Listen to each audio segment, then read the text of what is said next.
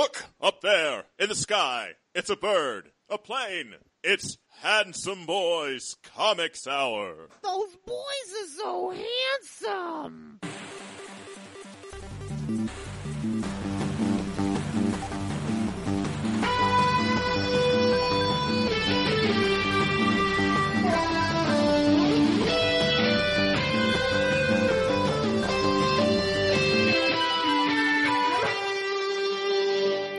One totally alive Bruce Banner.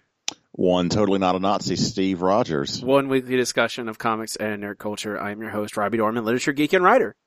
I'm your other host, Eric Zagoodnight, professional artist and illustration nerd. And we are the Handsome Boys Comics Hour, your home for news, reviews, slightly antagonistic banter, and much, much more. This is episode 184. Excitement!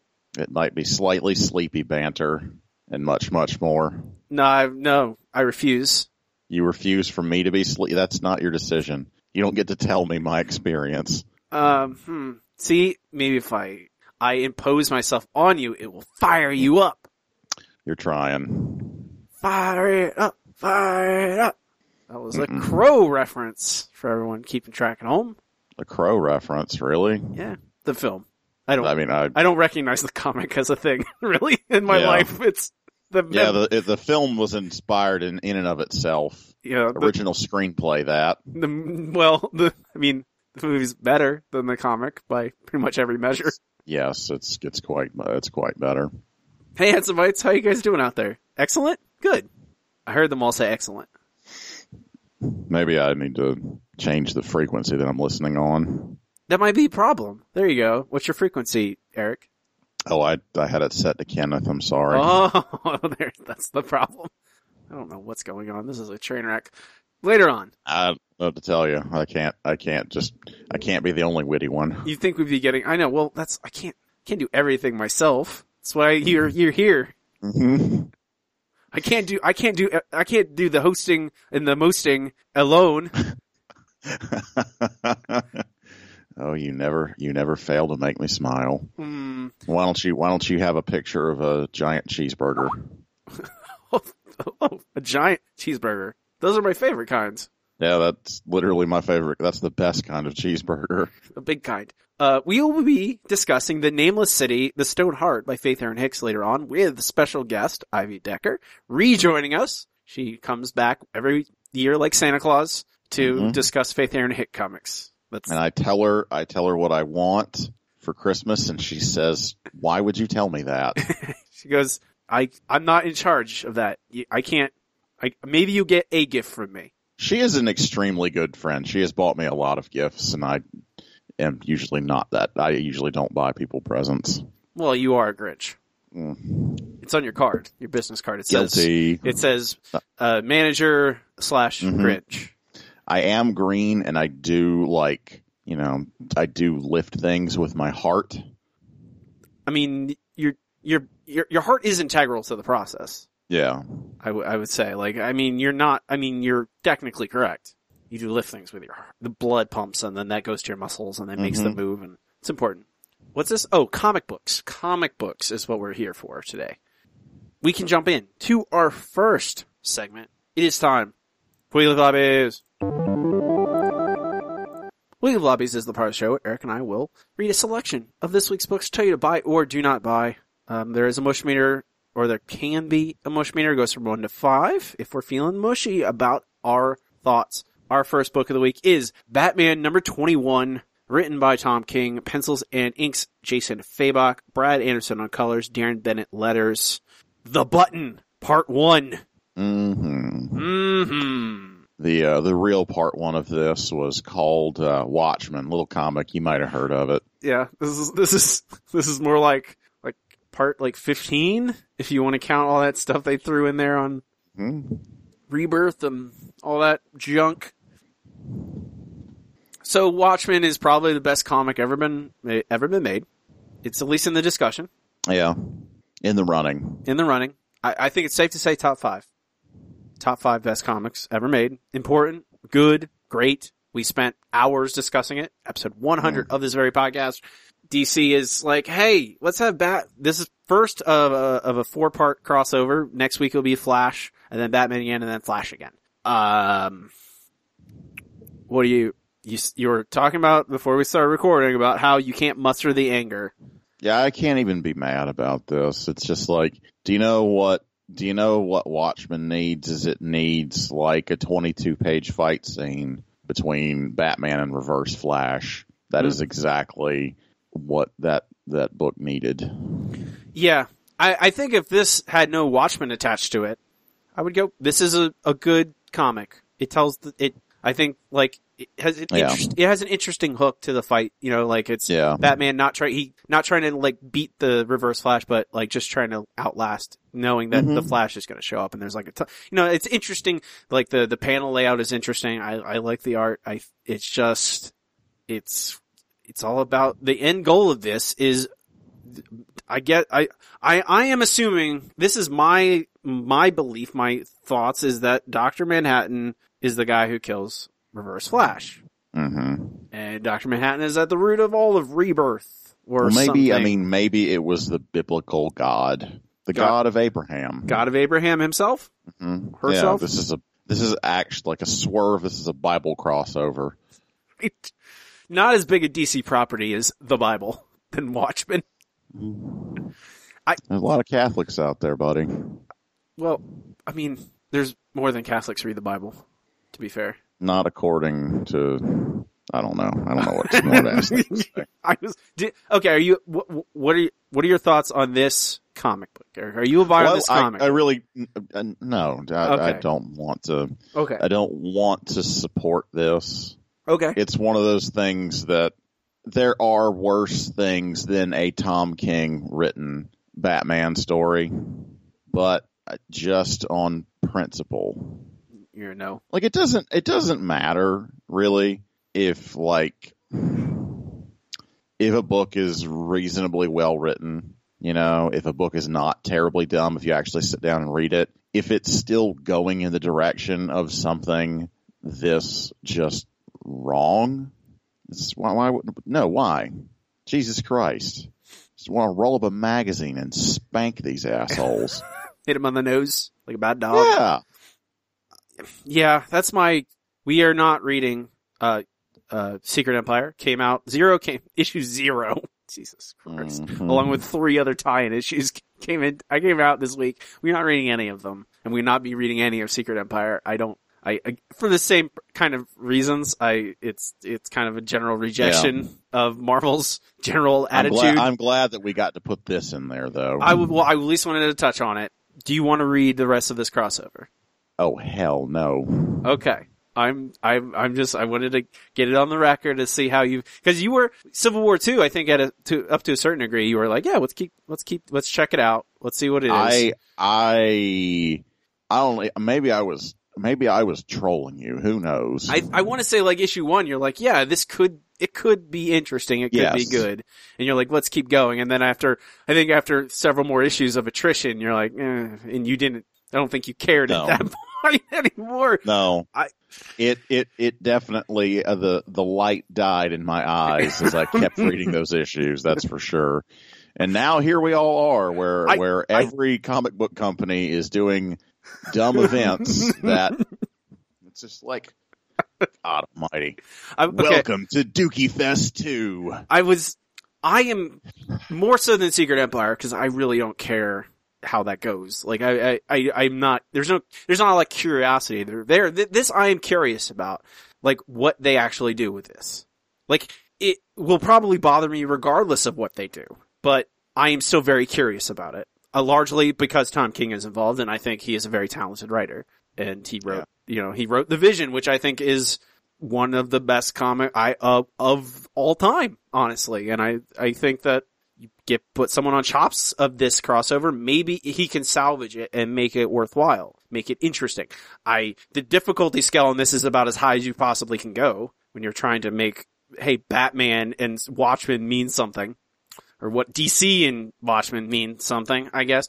I don't know what that means. I don't know, like, if I would say bye on this. Like, I've caught up on the Tom King Batman. I think it's good. I like it. I think it's done. I think the Bane and Batman thing was, like, the Bane invasion of Gotham ended up pretty good and interesting. What I remembered reading, and I did not finish it, I remembered it being like above average, just that being like a lot of the Snyder stuff I felt like it landed well for a lot of readers, but I thought it was, dull. And I thought that this was a little bit better than that. I think I think those first 3 arcs of his story really all tie together into a greater thing. Yeah. And I think you get more out of it if you read all of it instead of any whatever random issue.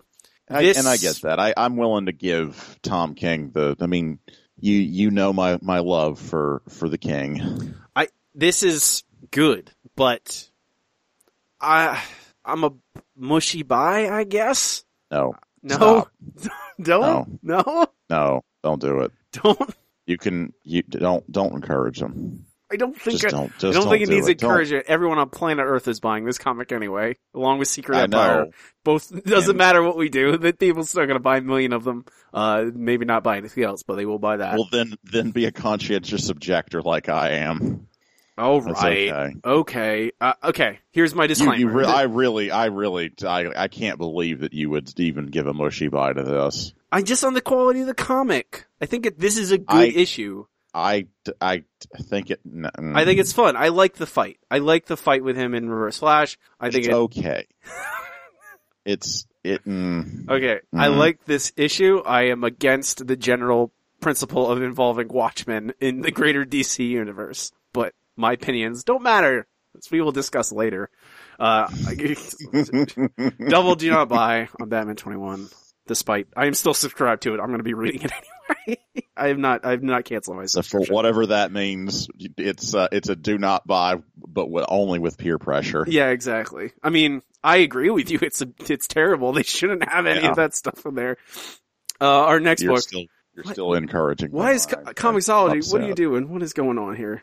It's also needs to be whacked with a magazine. It's really upset at me. Apparently, it's not. Yeah. Okay, here we go. Nick Fury #1, written by James Robinson, ACO pencils, Hugo Petrus inks, Rochelle Rosenberg colors, Travis Lanham on letters. Nick Fury Jr. This is the Black Nick Fury, son of taking over his father's wrestling legacy. Yes, exactly. With an eye patch, except it's white. Ugh. What? This book is dumb as shit, but like it is a gorgeous bunch of crazy. Okay, I do think I agree with you. Like it is like spectacular looking. It is also nonsense. It is complete nonsense. Like I have no fucking clue. Like this is the comic that like someone wrote when they were like on ecstasy or something. I was gonna say, like it looks like a fucking porno from the 70s. It's like wow, and then like pinks and greens and yellows and a bunch of noises everywhere and just like bright lipstick and white eye patches and just the Red Skull's head hanging out in the background. Like it's not doing anything. It's just there. It's a hologram of the Red Skull for some reason and boats floating in midair. And God knows what happening in this chase scene. Like the car is just kind of in different poses. You don't really see, like, I was continually thinking of Black Widow while I was reading this. I'm like, I was thinking about, there's a very similar scene where in the very first issue of Somni and Wade's Black Widow, where she jumps out of the helicarrier and there's a chase sequence with a flying car. And how Somni's art tells the story very well in that action sequence is very clearly laid out, and you get the sheer danger of the sequence, like of Black Widow, like racing against and then with that flying car. This also has a flying car in it, and it doesn't really piece together what's happening at any point. Like there's just bubbles with the flying car coming out of it, and then there's gunfire at points and a boom that's in bright, like, I guess she exploded at the end. I don't know how. I have no idea, like, how this, like, I'm supposed to, I really do appreciate the art in this. Like, it looks really neat, but I also it doesn't really matter what's happening. It just seems like it's just I have no better sense of Nick Fury. Nick Fury Jr. might as well not exist in like the Marvel universe. I have no idea what his personality actually is. His personality is black guy. That's the thing. Like, it's just like, it's not even like, hey, we took Samuel L. Jackson and made, like, we wanted a black Nick Fury, so we made a black Nick Fury in the normal Marvel universe. Instead, it was just like, hey, it's a black guy and he's the son of Nick Fury and now he's a secret agent and he likes his flying car? Question? Are you a bi, Eric? That's the noise I think of when I'm trying to decide. Yeah, that's how this, that's the feeling that this book makes me feel. It is unusual. I don't think that it's bad, but you just have, it's like a weird art book or something. Yeah. You know? Yeah, I agree. Yes, I think you're right. I think I am a do not buy. I think it, look at the preview pages if you want to look at 22 pages of that and not care at all about the story, then this book is for you. I want some story in my comic book, and this does not have it. The story that I gleaned from this, Nick Fury goes to a place for whatever reason, does a thing, and then other things happen. Like, that's all I could glean from what was happening here. That's what I got out of it too. It's not enough for me, honestly. It's not, I mean, I like ACO's artwork. I think it's really, really weird and interesting looking. I like that it's a weird experimental thing. I think this singular issue is fine. Maybe I'm a buy with a 3 on the mush, but I don't think I would continue with this if every issue is this is unreadable. Yeah, it's a very beautiful book of art that is also trying to be a Marvel comic about a character that has no definition, and maybe you should, I would prefer that instead of just create the just crazy artscape.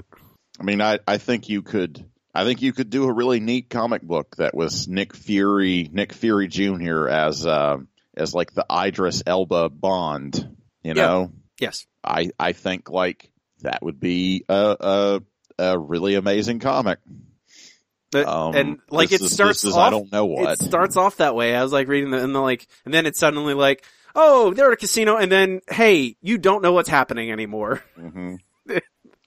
I think like the print editions did come with a tablet of ecstasy, so it makes it probably makes it a little bit more digestible, palatable. You just, at least when you don't know what's happening, you also don't know what's happening with your life. Yeah, you're just rubbing on the comic on the page, and you're like, I was gonna say, you just sit and rub your nipples. That's a split decision on Nick Fury #1, Mushmeter 3. Mm-hmm. Next up, Royals #2, written by Al Ewing, art John Boy Myers and Tony or Thony. I imagine that's Tony, right? That's not. Is it Thony? I don't know. Tony Silas, one of the two. Colors Ryan Kinneard and Jim Charlampitis, one of the two. Also, Clayton Cowles on letters. Hey, Royals. I think John Boy does 2 pages of this thing. Yeah. And the rest is the other artist. Another pet peeve. Also, hey, spoilers. 5, 4, 3, 2, 1. Maximus is Black Bolt on this, which makes sense because Black Bolt is having his own solo comic coming out very soon, and it would make no sense that he'd be in 2 places at once. Although has not stopped Marvel before. So that sounds like comics. I was going to say, but where are you? What's no? Okay, no. I was going to say no. Yeah, I really want to like this, Eric. I want a good Can I just have this entire first couple pages of that comic where it's just a weird future and there's one last Inhuman and it's like weird as hell and it's just like Meta Barons kind of? Mm-hmm. Can we just do that? I want that. No? You think that future also exists in the weird X-Men future where Beast is like a supervillain? Who knows? And there's Probably. like millions of night crawlers. Yeah, it's one of the weird other. I don't think those places exist anymore. I think they all got killed in Secret Wars at the end. Let's hope so. Yeah, I don't know. That's what I want. I want the book to be that. I want it to be weird and obscure and the kid like throwing the gravity force of Pluto at a bunch of enemies is cool, but that is a page of this, and the rest is forgettable. Yeah, it's 2017, and people are still trying to artificially put video game references in non-video game media. Yes, doing it. It's really, like Space Invaders. Yeah, Space Ready Invaders Player 2. Space Invaders was in the late 70s. If we're Marvel's sliding timescale, these people were not born until the 90s. They would not use the word Space Invaders. You could just say, it's like a video game. Or you could use a better analogy that doesn't sound as dumb. And I don't like the shift. I don't like the artist change. It's good if you like things that are bad. It feels very much like another artist trying to ape a different artist style. And I wish that they would just have, I don't know if that is their, I don't know. I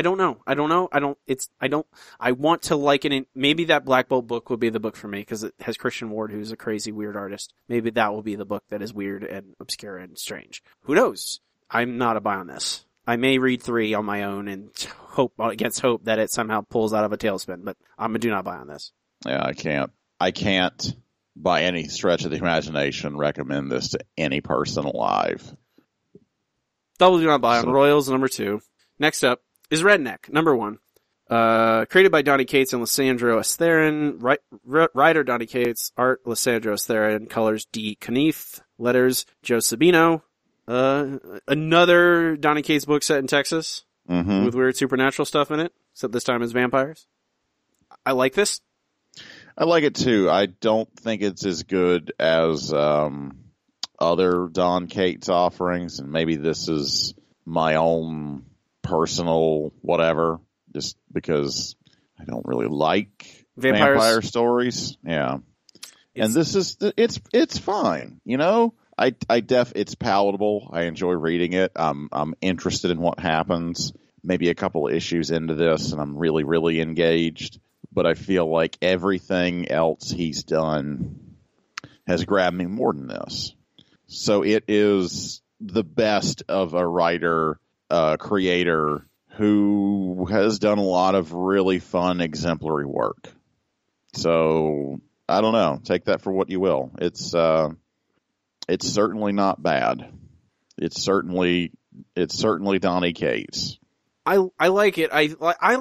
I too, like, you know, it's the whole, like, hey, it's a ninja, it's a vampire, it's a zombie. Like, any time, like, hey, stories involving those kinds of tropes, those tropes. You're just like, But I think this has, it's pretty savage about what it doesn't try and make it Twilight. It doesn't try and, it's not Interview the Vampire, like, hey, we're like, proper vampires. It's not Vampire the Masquerade. It's not like, hey, we have a hierarchy and we must have a vampire committee. It is more like, hey, no, it is like a bunch of rednecks who have just lived in Texas forever and are vampires as well. And, you know, there's a lot that goes on. Like, this issue is pretty dense. It does set up a lot of different threads that I like. It has a mind, like, one of the vampires is a mind reader. All right. Whatever. It's a vampires. There's no rules. I like God Country more, but I think, I don't know. I like God Country considerably more. But I still like this. I think I will still probably buy it. Like in collections. You know, yeah, I think I mean, Donnie's not really written anything bad. Everything that he's written has got some value to reading it. Some of, like, his best work is true excellence. This is kind of a baseline comic book for a guy who has quickly become pretty top tier for an independent creator. I'm gonna buy straight up. Yeah. I think I can throw that in as well. There's no real mush here. I'm not excited, and I probably would personally drop off and eventually read the trade on this. So I'm a maybe one just to show my hesitance. Okay. 1 on the mush meter. Okay. So double buy Redneck number 1 of mush meter of 0.5. Next up is the Shaolin Cowboy, Who'll Stop the Rain, #1. Story art cover, Jeff Darrow. Colors, Dave Stewart. Letters, Nate Picos of Blambot. Some Jeff Darrow for you. Specifically for me. It's for you. No, I support this. Eric, can I tell you something? What? I don't like this comic book. Really? Yeah. That's weird. I don't like it. I mean, his art is always spectacular. Yeah. I don't really have a history of Shaolin Cowboy, which is probably the other part of it. Yeah. Well, I mean, I think I have literally read everything up to this point. Okay. Well, that might explain some of it. You really don't need to understand anything, because even if you read everything, it still makes no sense. Okay. All right. I was going to, you're more experienced with this. I was going to ask if it makes much of a difference if I've read other Shaolin Cowboy. Right. You don't really read Jeff Darrow stuff. You just sort of experience it. Like, I think that the difference in his comics and his illustrations is nothing. All right. I don't really even, I don't understand why there's word bubbles on this. I think it could serve to make it a little bit crazier, and it kind of does, but it mostly just makes it makes it like too weird almost. I don't know. Like, what is it about it that you don't like? Like, I'm kind of interested in that. I think what really bothers me is the constant references to iPhones and the internet and websites with. Jeff Darrow's an old man. What are you going to do? I know. I understand. I'm just saying it's a lot of it is in there, and it's a lot of it obviously they're talking about iPhones, but they just don't say iPhones. He uses a weird pun, not good. Well, I mean, we can argue about the levels of quality in puns, but not good replacement words for various parts of technology.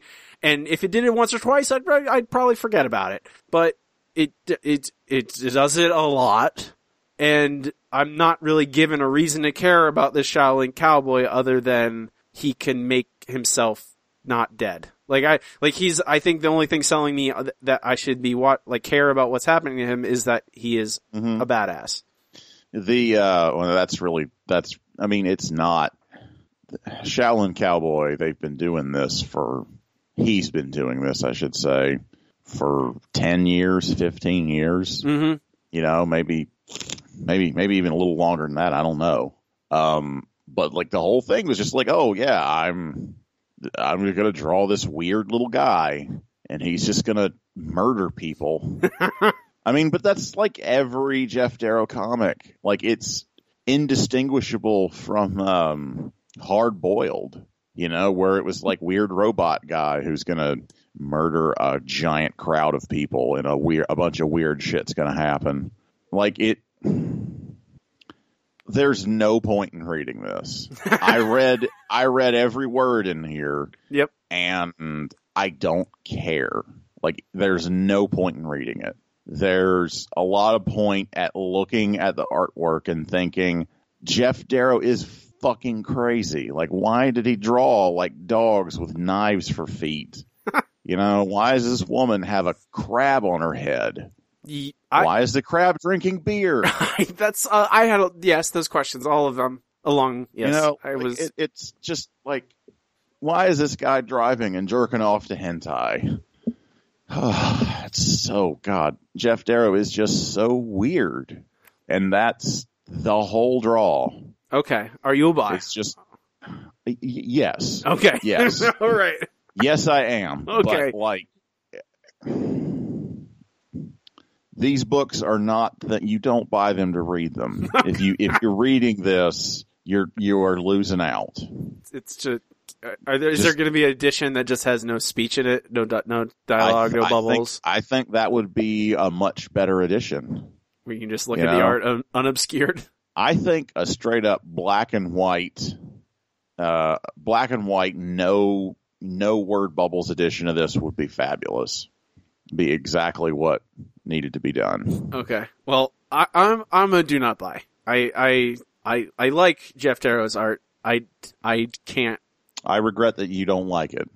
I don't like this comic. I like That's okay. I like his art. I don't like this comic enough to make it. Again, the Nick Fury thing. I go, this looks very nice, but there's nothing happening. It's just a bunch of random stuff, including crabs drinking beer. That's who he is. Yeah, I'm not gonna. I imagine all the Jeff Darrow fans already have bought this comic. They are probably chomping at the bit. Hey, another Jeff Darrow comic. This thing I've been waiting for 12 years. So that's a split decision on Shaolin Cowboy. Who will stop the rain? #1. That title, dear God. Who will stop the rain? I mean, I'm going to let Jeff Darrow be Jeff Darrow. Okay, I mean, that's fair. He fair. makes me happy. Our last book of the week, a bonus book of the week, is World Reader #1, written by Jeff Loveness, John Wando on art, Rachel Deering on colors, Wando cover, John J. Hill logo, with Charles Pritchett on production. This book is interesting. Yeah, it is. I kind of feel like we're not getting quite enough, but it still is pretty good and pretty interesting. And it's really neat looking. Yeah. Kind of in the same vein as Black Science or, I don't know, maybe Low, something like that. Explorers in a weird place, like it is dealing with. This is I don't know. It's taking a different tact on that kind of space explorer thing, where it's instead of just straight up, hey, we're going to other planets. It's like, no, everything. It reminds me of the Jason Aaron God Butcher stuff with, like it's not, everything's dead and it's like a mystery of like trying to uncover what has just killed all this societies, all these cultures kind of thing across space. And, it has a lot of, pulp adventure stuff in there, but also kind of, weird fantasy and supernatural stuff as well. And like that strange, like this strange mix of genres is interesting. I think Black Science is appropriate. I think that's another kind of weird explorer thing. And I think that Black Science cuts to the quick a little bit faster. This is a little bit slower kind of thing, but it does intrigue me. I am very curious. Like it is inherently kind of intriguing to me what is going on. I want to know. It's gotten me hooked, even though I think it is a little light on story. I think there is a little bit. I don't know. I think it's a little bit light because it leaves room for the artist to do their thing, and it looks really interesting. It reminds me a little bit of Fraser Irving, a little bit. I get that. Which I really like Fraser Irving, and I really like this. I'm a buy. I think it's a pretty book, and it has a very interesting premise. I can deal with the light on the kind of atmospheric, moody, not a bunch of story in this. Yeah. It's a bunch of weird, neat shit. Southern Cross, because of the space and horror thing, it also makes me think of. Yeah. There's a thing that I haven't thought of in forever. We should probably look back at that at some point. Yeah, we should. It's like Becky Cloonan knows how to make stuff that looks good. Yeah. But I'm a buy. Yeah. Me too. Boo. That's it. By World Reader #1. We can move on to our next segment. It is time for Checking In. Checking In is the part of the show Eric and I talk about what we've been up to during the week, interesting things we run across, things we played, things we've watched, whatever we want to talk about. What do you want to talk about, Eric? How about we shut the fuck up, Marvel? Okay. I just don't know when you. Did you get a chance to read it? Read this thing? Essay? Okay. It's very, but very written long. In what is it written in? It's twine. It's a twine. Yeah, it's written in fucking twine. What the hell? I actually really like the presentation of it. It really works. I imagine it's good, but that's a super weird thing. It is a weird thing. I think that's. I'm not. This isn't. I don't think this is necessarily meant to reach like far. So it's a think piece about the comics industry. I'd say that It was essentially intended for you and me, and that's it. Apparently there's been 2,000 downloads in the past few days. So that's people. Interesting. This is it just randomly came across my Twitter feed. Like I did not seek this out. Just a random retweet from another person. I'm like, something called Shut the Fuck Up, Marvel. Okay. I am intrigued, especially like earlier that very day I'd been like just randomly angry at Marvel again, and I was tweeting about it, just angry, for stupid Secret Empire reasons. And, so there's a guy on Twitter called Colin Space Twinks. Mm-hmm. I'm familiar. Follow him on the Twitter. Yeah, at Space Twinks. He mostly makes Twine games. He mostly designs Twine games. Twine is a video game, a text-based video game, and you call them video games, but there's text adventures. I believe we discussed it on this very podcast at some point. Yeah, yes. some long time ago when I was talking about Twitter bots and the like. Twine is a cool thing. I think Twine is interesting. I think it's like free, and anyone could basically make a text-based adventure game, video game, choice-based game. It's interesting. And he's primarily done that. This is also a pay-what-you-want essay, I guess. 30,000 words.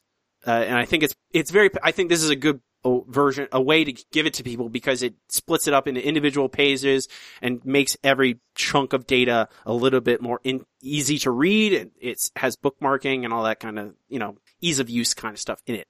I mean, you can open it up on an HTML, like it opens up as a web page after you download it. So it's not like you don't need Twine to read it. That's the whole beauty of Twine, that you can, basically host things in a HTML. It is titled Shut the Fuck Up, Marvel. I will try and remember to link this in our show notes. And it is exhaustive detail about how badly Marvel is fucking up in various ways in their business. This is largely a business-based critique. This is not critique of their views on diversity or any of that like stuff inside of comics. It is not a critique of what a comic book is about. It is a critique about how they do business. And that is why I really find it fascinating, because it is easy to critique the views of what is inside a comic book. It is a lot harder to dig in to their business models and why they are failing, and to do it in such good detail. It is the main gist of it. There's a lot of things. Like, one, they completely fail at marketing. They're terrible at marketing. That is one thing it does establish. I mean, they are terrible at marketing.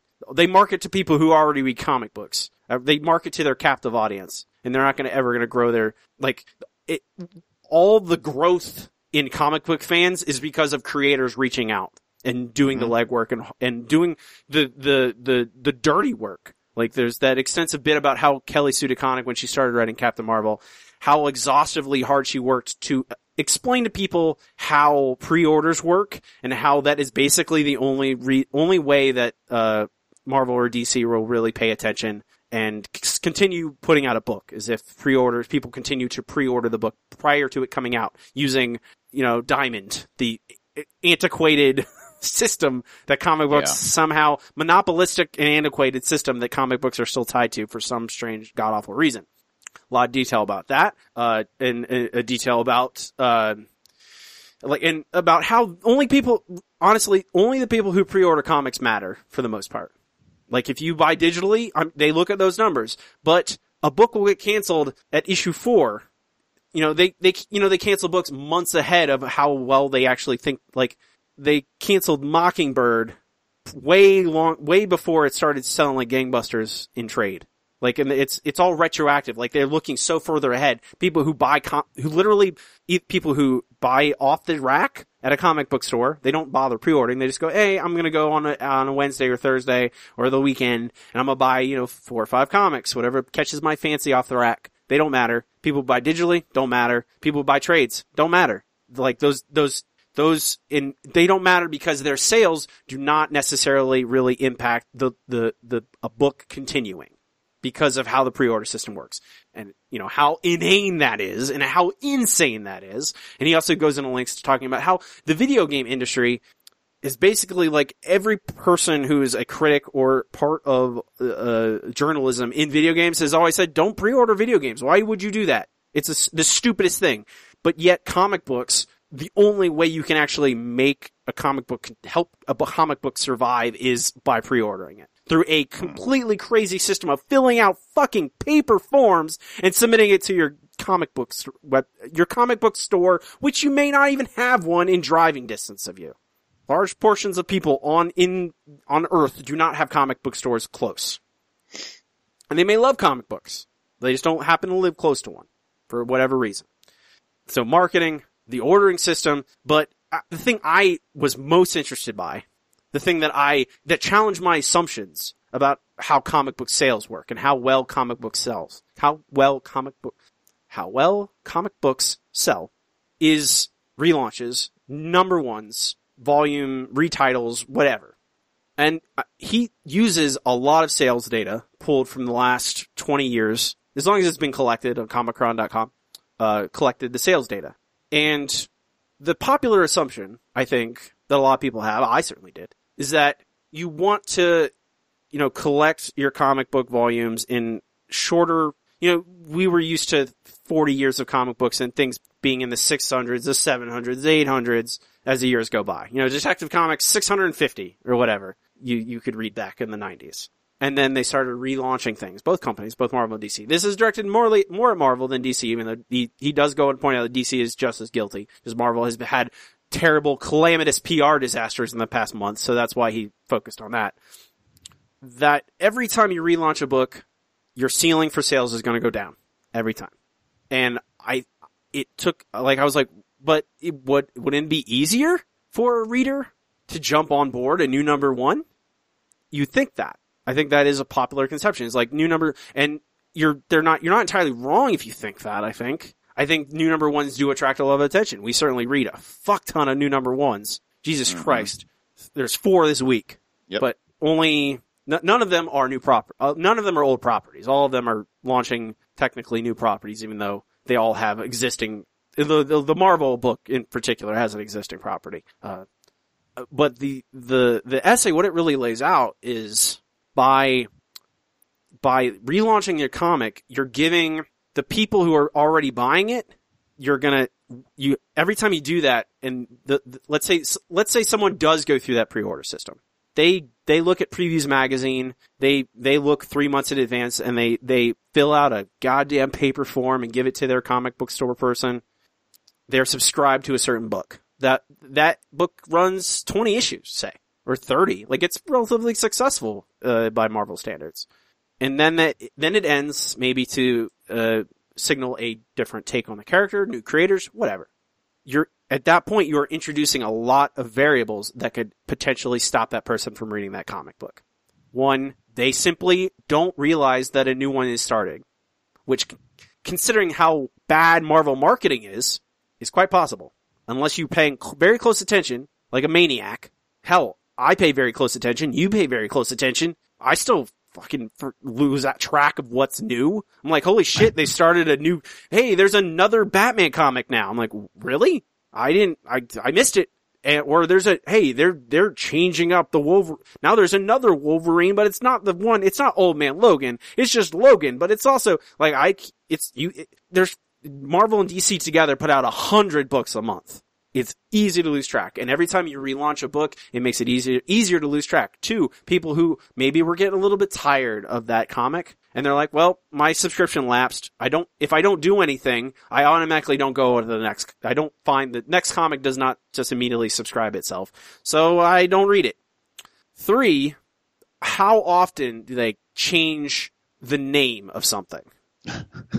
Even though it is the same characters, or like Mighty Avengers is an example that he uses in the essay, but there's, so many fucking examples I can think of off the top of my head, where theoretically those people are like the same characters in the book, but let's call it USA Avengers instead, which is literally what happened most recently. And he goes over like a run of 6 comics that are technically basically the same characters are in them, but it changes names multiple times, called Avengers, called something else Avengers, called USA Avengers, called Mighty, like it just changes names every time.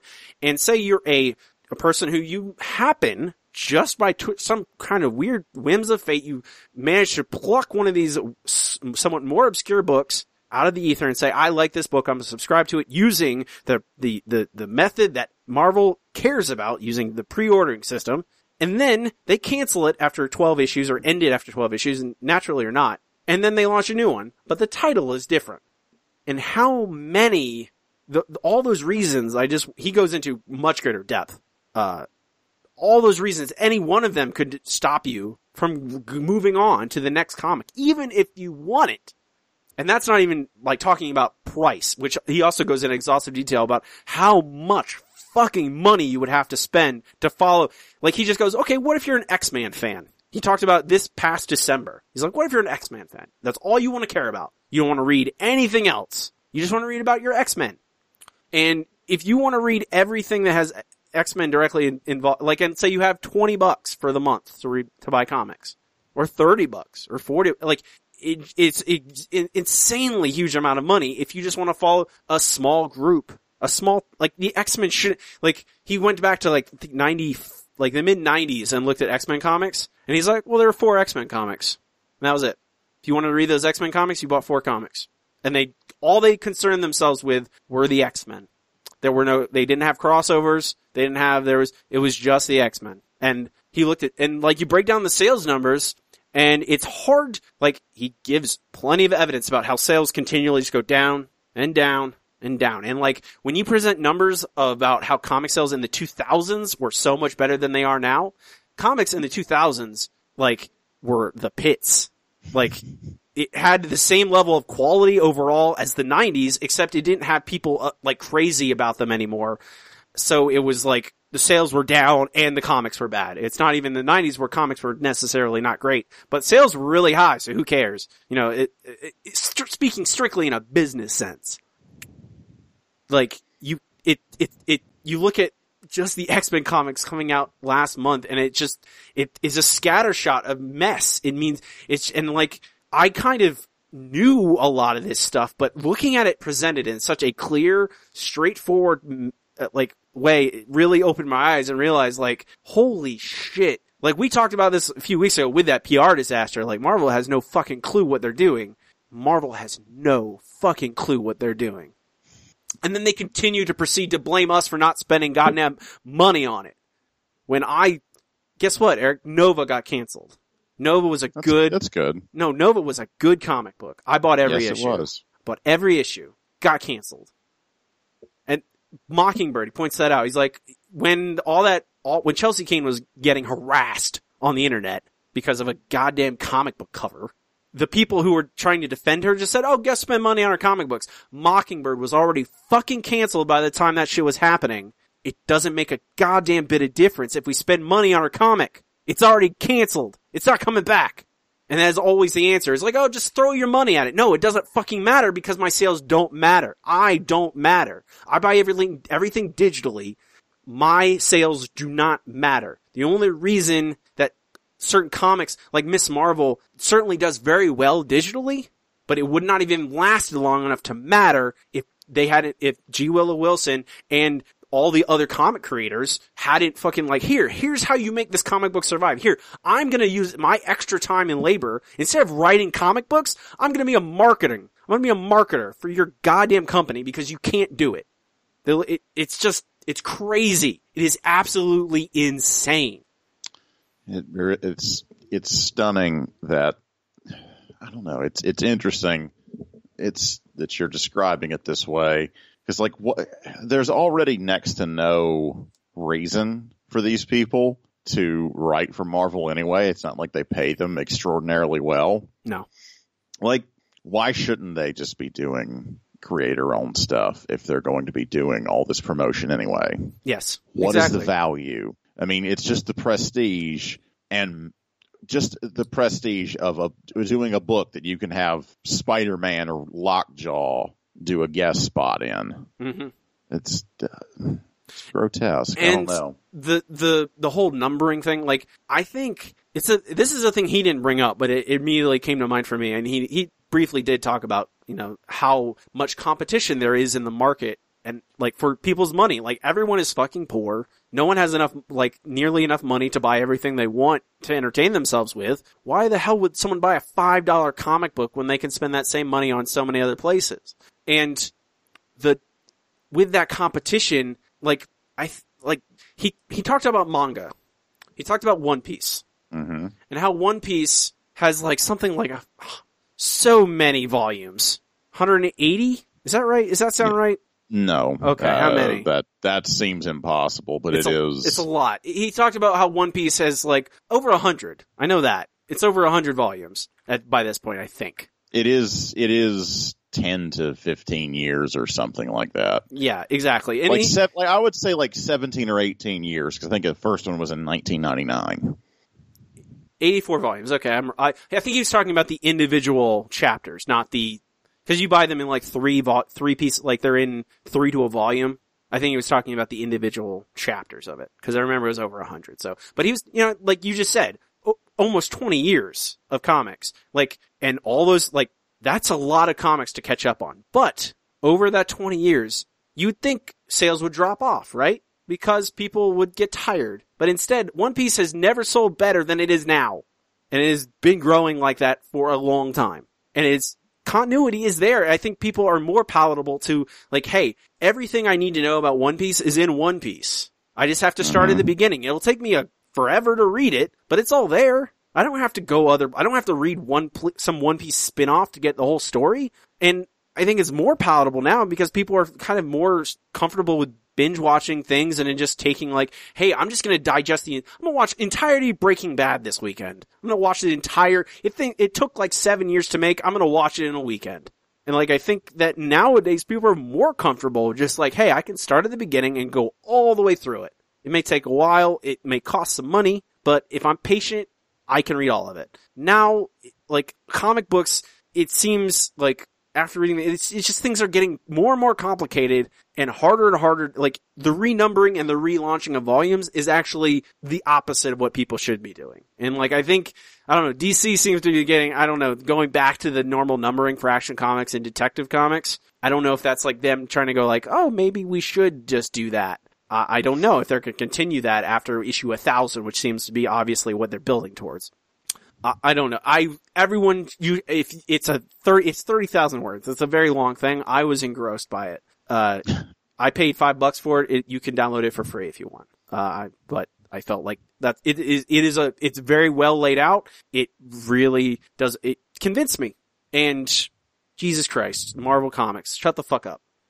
Not to mention all the shitty Secret Empire stuff that's come out this week. It's just ridiculous. Making people dress up like Hydra. That's what they want comic book stores to dress up like Hydra. It's fucking crazy. Hey, this very thinly veiled Nazi analog we've been using for 50 years? Yep. Dress up like that. Market for us. And because of that, now I've seen multiple comic book stores we're not hand selling Marvel anymore. We're not going to be marketing. You try and make us dress up like fucking Nazis to sell your comic book. Fuck you. Shut the fuck up, Marvel. I'm a little bit perturbed, Eric. You know what I mean? I'm a little fired up now. A little bit. You wanna fight? No, I don't want to fight. I want things to be good. That's the thing. I love Marvel Comics. No, that's how you get your, it's Fight Club. That's how you get your aggression out. That's a different comic book. Now you just write think pieces. I know. Gotta go to my Medium account. I will talk briefly about a video game. How about that? Is that okay? You're gonna make it?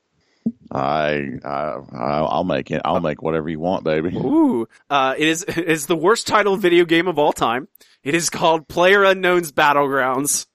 There have been worse titles than that. But... It's a very generic title, I guess, is what the real criticism is. PlayerUnknown is a modder. And he's going for hey, it's Sid Meier's Civilization type of thing. And he does not, unless you are following those mod scenes, you're not going to know who the hell who PlayerUnknown is. But Battlegrounds, you've seen Battle Royale, right? The movie? Japanese school children fighting on an island. Yeah. I haven't seen it, but I am familiar. Hunger Games based on it, basically. It's Hunger Games as well. It is, and there have been mods in popular games that have done this concept, an Arma and Daisy, all those kinds of survival games where you're dropped into this weird place and you have to scrounge for items and craft guns and bows and arrows and all that stuff. people have done mods like this, and he's one of them. He's the guy who's developed mods similar in those pre-existing games. This game is a standalone game, and it is that concept. You start off in an airplane, a giant cargo airplane with 99 other people, and you fly over a map. The map is the same in every game, but it's a gigantic map. You will not see all of it. I played probably a few dozen games, and I've not even scratched the surface in exploring the space. And you choose when you want to jump out, and then you parachute down, and you try and be the last person alive. There's guns and armor and bullets and all kinds of and grenades laid around. There's houses, like it's an abandoned island, basically. It looks with like vaguely Eastern European language on there, like plastered on a few things. You just kind of explore, run around, try not to die, and try and take out other people if possible. And that's it. That's the game. It is a concept that I wasn't sure I would like when I heard it. And then I watched people play it, and then I tried it myself, and it is a fun game. I've made it to number 4. That's the highest I've been. The 4th person gone. Down to 96 others dead. I'm the fourth from last to die. I have not won yet. I really want to win. That'd be cool just to get it once. It's hard though. But it is heart-pounding like when you're down to like the last 10 people, it is very exciting. I guess the conceit about Battle Royale, and this is a thing that this game basically just steals, is that your play space is continually closing and closing and closing and constricting. Like when you start off the game, immediately after you land, you'll get an alert saying, get into this certain map area, and it's a big circle. And this big circle is very big. It'll take up most of the map. But then after that, it closes down. If you're outside, you'll die. And then after a little bit more time, it closes down again. And it closes down again, and forcing everyone who's left alive into a smaller and smaller and smaller area. And all those places that you could be hiding in, you can't, because there'll be outside the invisible wall that will kill you. So you have to run, drive, get into that little tiny area, and everyone else who's still alive is also going to be doing the same. And so you have to hide or shoot someone from afar or sneak up on someone, or it's very exciting when you are that, like, you're just crawling through the grass and you don't know where you see a person and you're like, oh, can I take them out? Like, couple shots you'll die. It's a very quick death. Also, you go directly back into another game when you die, so there's no waiting around. The problem with a lot of those, like, survival games like Arma, like DayZ, is like, you could be playing for like 10 hours and build up a bunch of shit, and then some dude just like, fuck you, and kill you real fast, and you're just like, god damn it, all that time. This game, you're like, oh well, if I die, I'm immediately into a new game. I don't lose anything. You know, it's a very quick, turnover. You don't need there's not a lot of investment. You're building something. You're just like, hey, I found an assault rifle, whatever. Cool. I have an assault rifle. But it's not like, oh, that was my assault rifle. You're just like, it's a weapon. It's a lot of fun. I don't know if you'd ever, like. It doesn't look like a thing that I would play, but like, I understand the concept and I approve. It's a lot of fun. It's a fun thing. It looks like it. It's also a fun thing to watch, actually. Like, it is really doing very well with streamers, and I understand why. It's like, it's still really exciting to watch someone, like, try and survive on it. It's like an easy concept. There's no like, hey, I don't have to understand story. I just have to understand, like, oh crap, this dude is trying to drive his dune buggy around this weird island and not get killed. The only problem with a rocket launcher or bazooka would be so powerful, but I would really love to see some explosive weapons. Maybe they'll add that as a modifier or something. I wonder if they're going to add new maps. Probably. It's early access, I should mention. There's a lot of technical problems with it. It's a little rough. It's a little rough around the edges. I mean, people talk about it crashing and stuff. It's never crashed on me. There's just, weird pop in and like a lot of rough things, but it works. I've never had any problem with it working. So that's a cool thing. Hey, Eric, what do you want to talk about? I've monopolized this time, just like Diamond has monopolized. It is just, this whole podcast has just been you just talking at me. You're lucky I love you. Oh. The new Bill Nye show is out. Oh, have you watched it? I've watched a couple of episodes of it. And it is interesting. Bill Nye Saves the World? Is that the name of it? Bill Nye Saves the World is true. It is incredibly, almost like pandering to millennials, and it fails in a lot of ways. Like they try and do these like Daily Show like correspondent bits, and they're not as good comedians as the Daily Show, right? You know, but I mean it's interesting, you know. I enjoy watching it, but I think the thing that bothers me the most about it is there's no science like this is science education for the educated, you know, the people that really need to hear the message on like the first episode is all about climate change. The people that need to hear that are not going to be interested in the way that Bill is telling the story. This is I don't know. Echo chamber of the show? This is Echo Chamber of the show, yeah. This, I mean, it is an interesting, it is kind of like Cosmos for Dummies hosted by Bill Nye. Okay. You know? Yeah. All right. I understand. It is cute. It's fun. It really, really tries very hard to be hip, and Bill Nye is so not hip. He is the least hip person that's ever lived, and that's a big part of like his charm, I think, is how dorky he is. Mm-hmm. He's just like making weird noises or doing stupid voices when he's having a conversation with someone. And I don't know. I mean, Netflix has kind of taken that tact with like, hey, all these 90s kids, millennials, like they did Fuller House, and they're doing more Fuller House. They're doing like they're doing a Carmen Sandiego show. Yeah.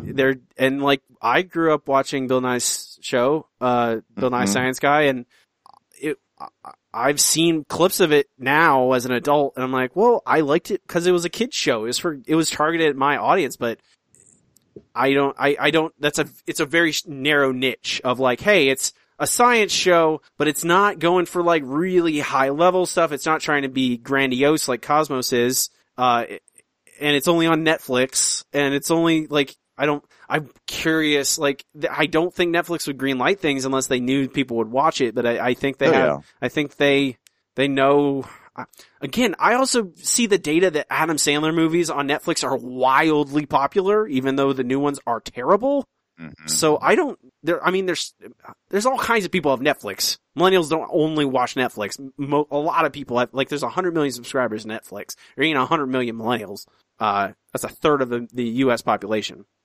I don't know. I'm curious. I saw that. I'm like, I also want to watch the new MST3K, but I just haven't. I've been having to watch Ren and Stimpy. I have Lucha heard Underground. that it is. I have heard that it is good. Lucha Underground's delicious. It is.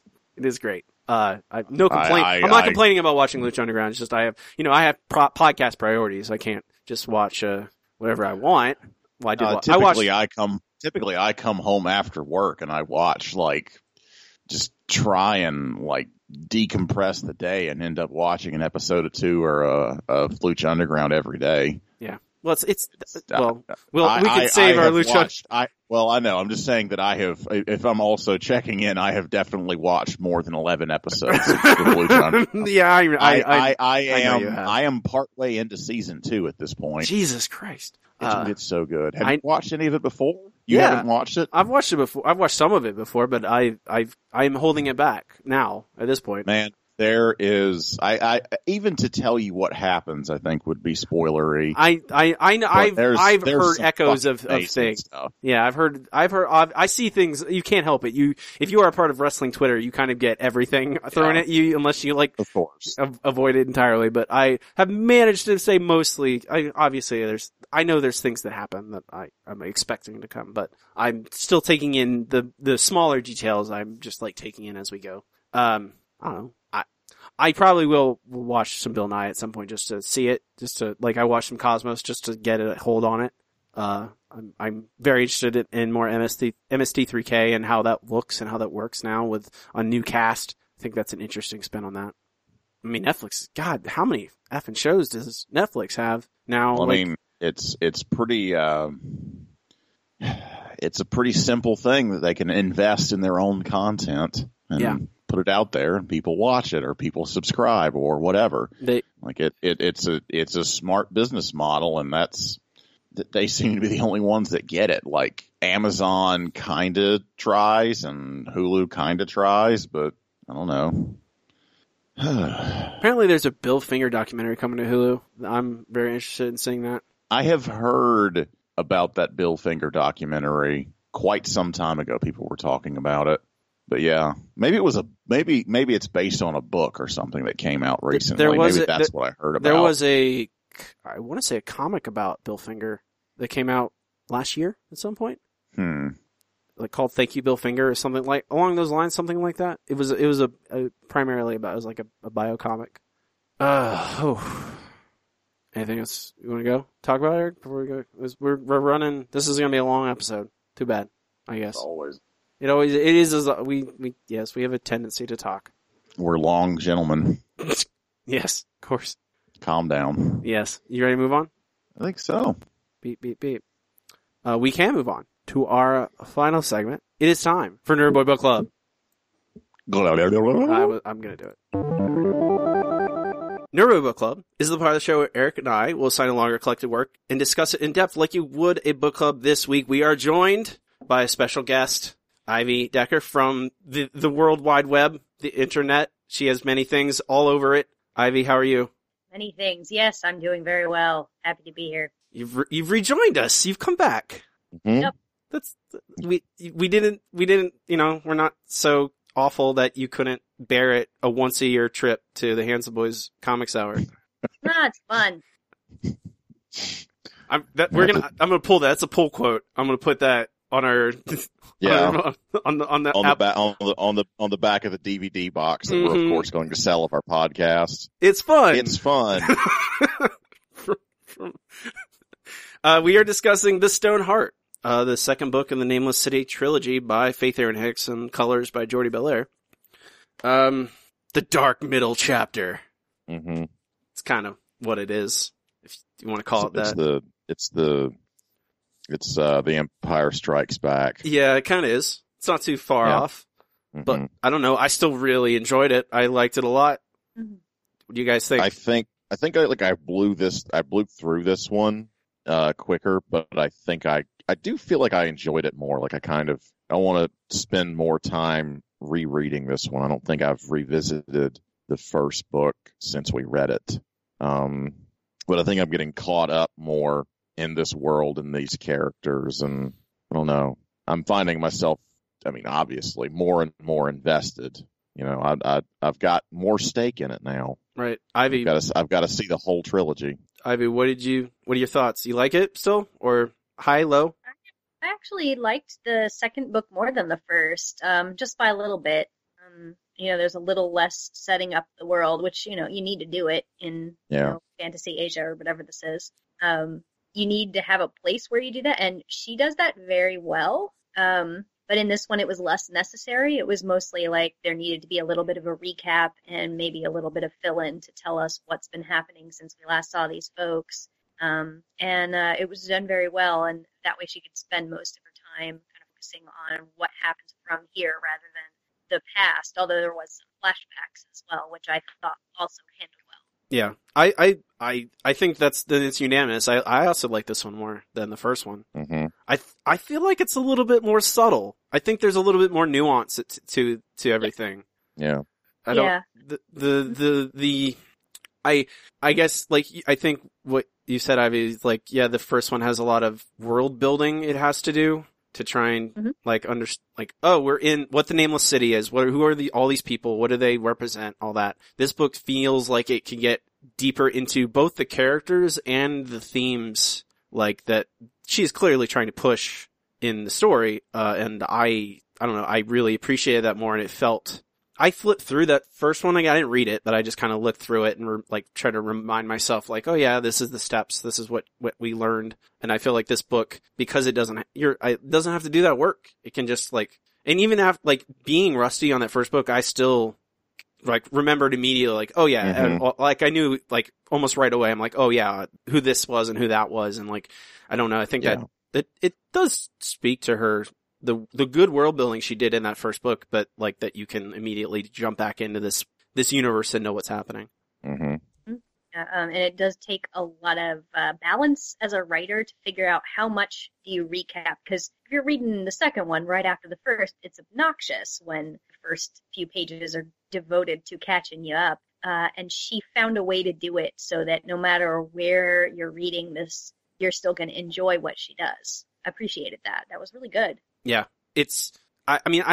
I'm sure some people will pick this one up and then come back to that first one. And I don't think you necessarily have to, like, I think it is a very, like, they do it in comics all the effing time where they're like, like we talk about that in Marvel and DC. Marvel has recap pages, DC does not. And you read DC books and sometimes it's like the first 2 pages might as well be the recap page because they're just like, the whole issue is a recap page for a bunch of things. And you're like, why did I spend $5 on this? It doesn't make any sense. And this is like very much like, I think she just goes back to like, okay, who are it's Kai and Rat, and you have them they're the core of the first book anyway, and the story is in a general, so just return to them and let them kind of naturally, through dialogue to a lot of characters, just kind of fill us in without being like explicit, like, remember like what happened last month? Wink, wink. Man. Bob. Yeah, we that sure was a sticky situation we were in. They give us, I mean, they walk around and talk to all the characters, and then you're quickly like, oh yeah, I remember now. All those guys, all those people. I think the thing I like most about this is,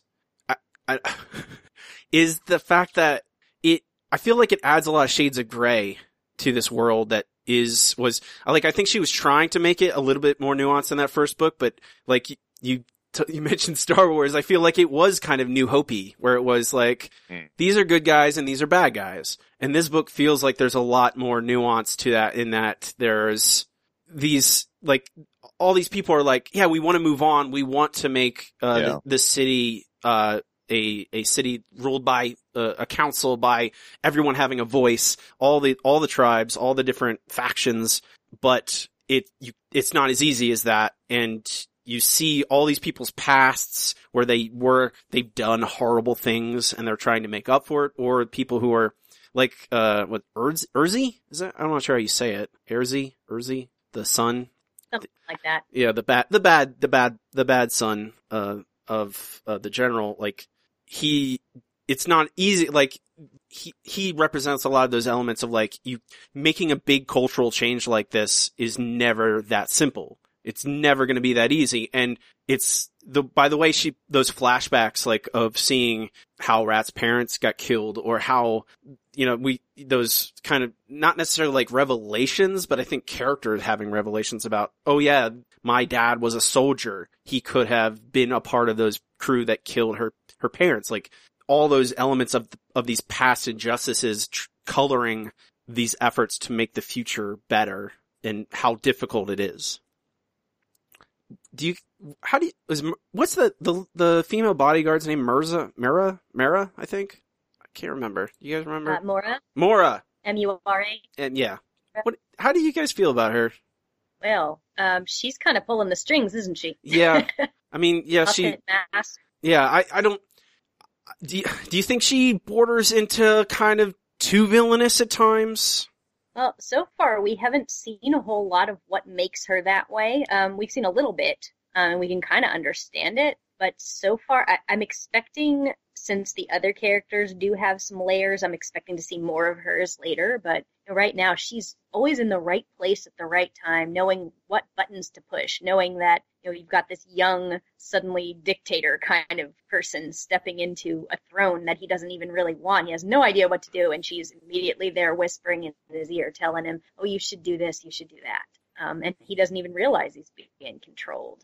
Yeah, he kills his own father, and then, like, because of his father's control over him, basically, and then immediately Mora is basically taking control of him now. It's not, she's just pushing him in a direction he's more comfortable with. That's not, hey, leave this city, the only city you've ever known. I think that's also interesting that his character doesn't want to leave this city when, he's never left that city, while Kai was the newcomer to the city in the first volume and is now also not sure what, like, that she manages to intertwine their struggle and wanting to leave the city. And I think that Kai's earlier struggle of having to leave the only place he ever knew to come to this city, it kind of gives us an interesting inflection point between the two.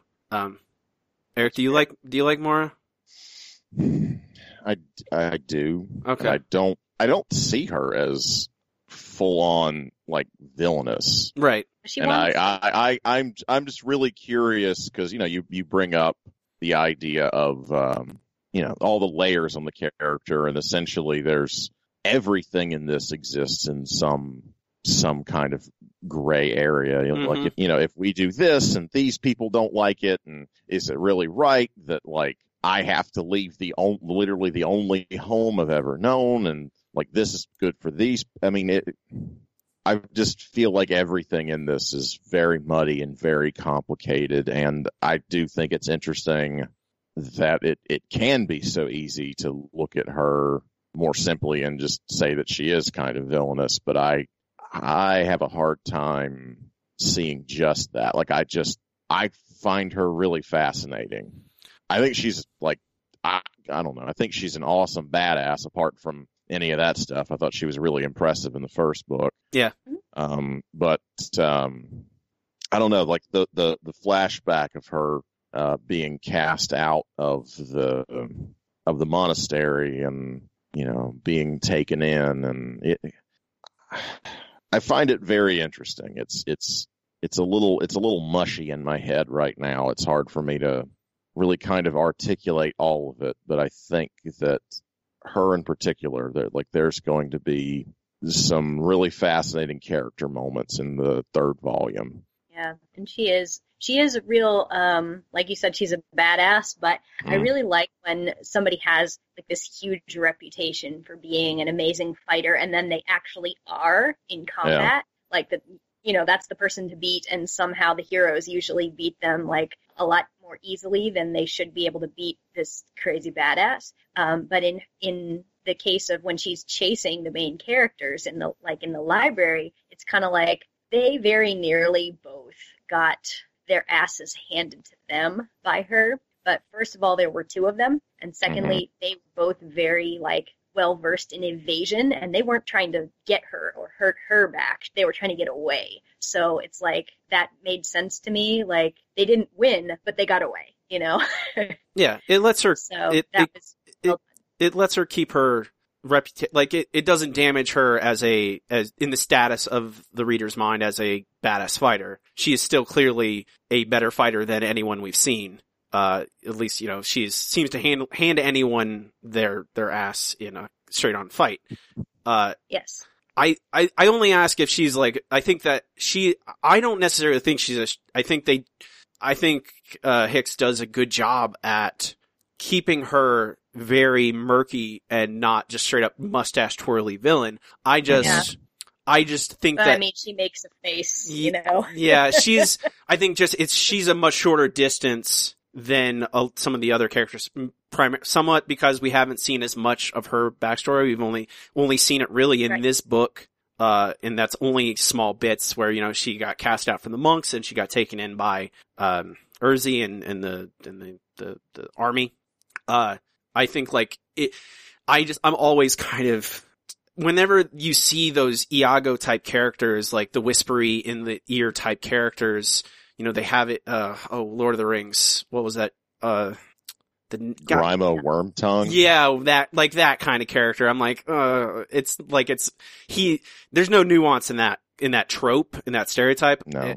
And I'm always like, okay, please don't fall into that. I feel like she's not doing it now, but I'm always just like, I don't want her to just be the whisper in the ear. I think that Nick Hicks does a good job at keeping her just enough nuance to avoid that. I just hope that, it's hard to not have, you need to have a villain, clearly, and this book, honestly, there's really no straight up conflict until, halfway through this book. When Urzi finally kills his father. Up until that point, it's just kind of a lot of, it's slower paced and more just kind of character exploration. And I was kind of wondering what was building and how. I feel like it built tension, but okay, not necessarily conflict. And also connection. Yeah. Which is important to that's why I read comics. If I read them, is I want to see relationships between characters, and I'm not as much into the fighting. So I think if you're a big action scene person, you're probably not going to dig this that much, even though there are fight scenes. But she kind of chooses the panels really sort of sparingly in fights, so that there was a fight and this is what happened in the fight. But she spends a lot more time with people having meaningful glances and body language that means something, panels or whole pages of panels where there is no dialogue because they're just communicating with their stances. And she spends so much more time on that than she does on a fight scene. I mean, I fundamentally think that's more interesting. I do. Even I like fight scenes that also for a fight scene in and of itself. I think that library scene is effective. That's the one I was thinking of. Yeah, it is a fight scene. It is not necessarily sounding look at this amazing monumental action set piece kind of thing. It is more the choices each of those characters make in that scene immediately tells you a lot. In their choices in how they fight tells you a lot about those characters as well.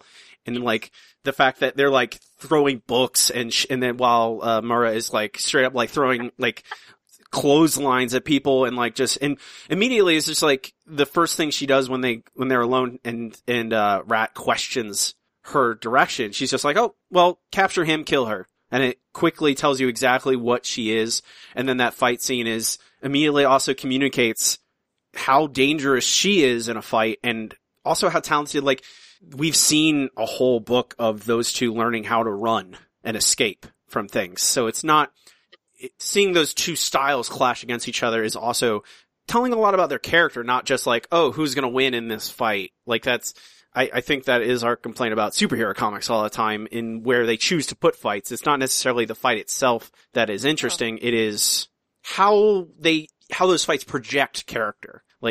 A good fight doesn't only necessarily compel you by how the action is told, but is also do they choose to throw a punch or do they choose to hide?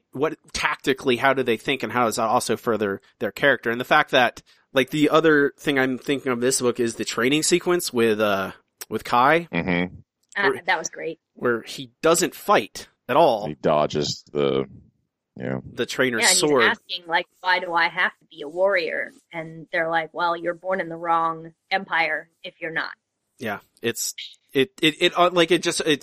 adds to that character of who Kai is, and not necessarily he's not necessarily going to fight. He's going to try and avoid the fight, and each step along the way, it's a further progression of it. And it is, I think, the action, so to speak, the action is also them running. Whenever you see them in that first book, them doing the parkour style, running across rooftops and stuff like that. Those are action scenes technically, but it is also furthering character. It is hey, these two value their companionship. They're doing it together. They're exploring this city in which one is a native and one is a newcomer.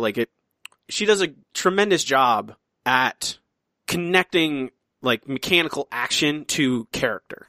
I agree with that.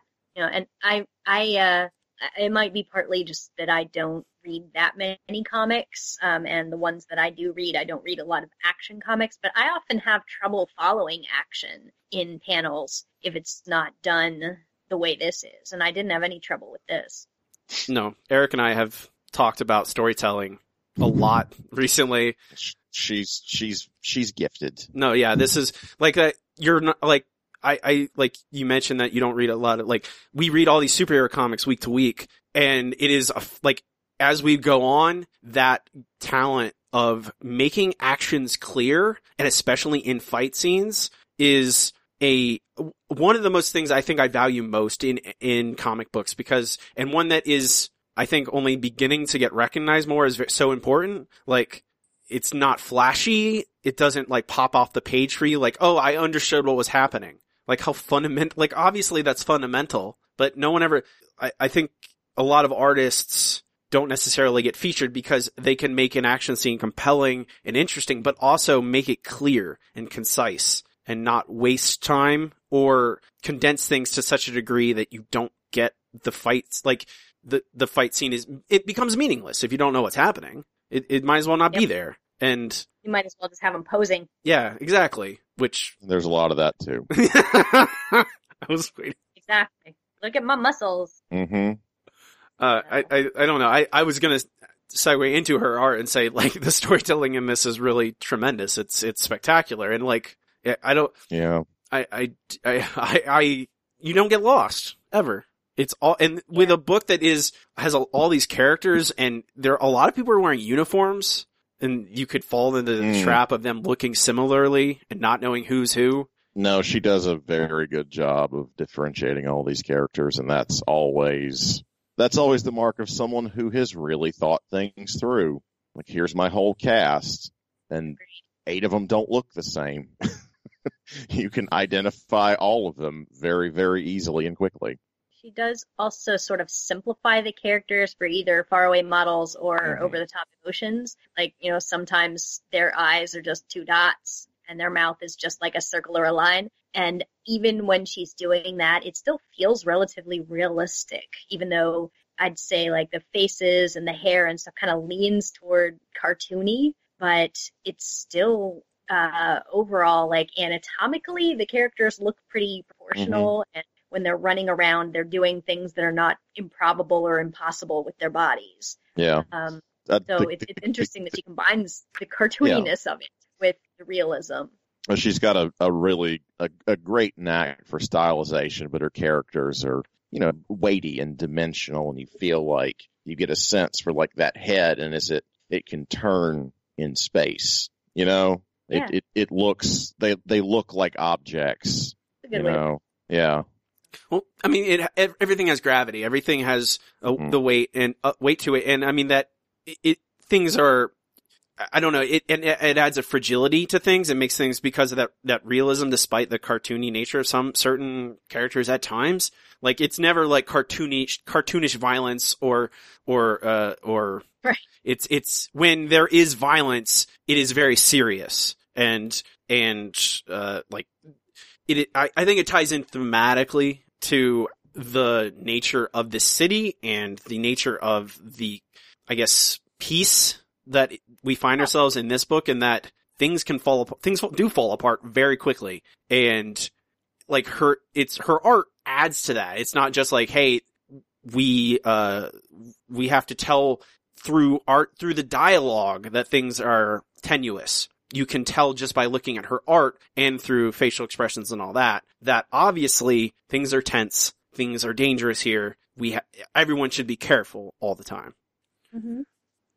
I don't remember if I said this the last time, but I also appreciate the balance between the drawing of scenes and the drawing of figures, because like, usually, at least in my experience, you can tell which one somebody prefers to draw because they mostly do that and sort of half-ass some of the other things. So you can tell when somebody's like really into drawing like the architecture and stuff, but not so much with the humans that are walking around inside of it, and vice versa. But she has like a balance between these two things. You can't really tell which one she likes more.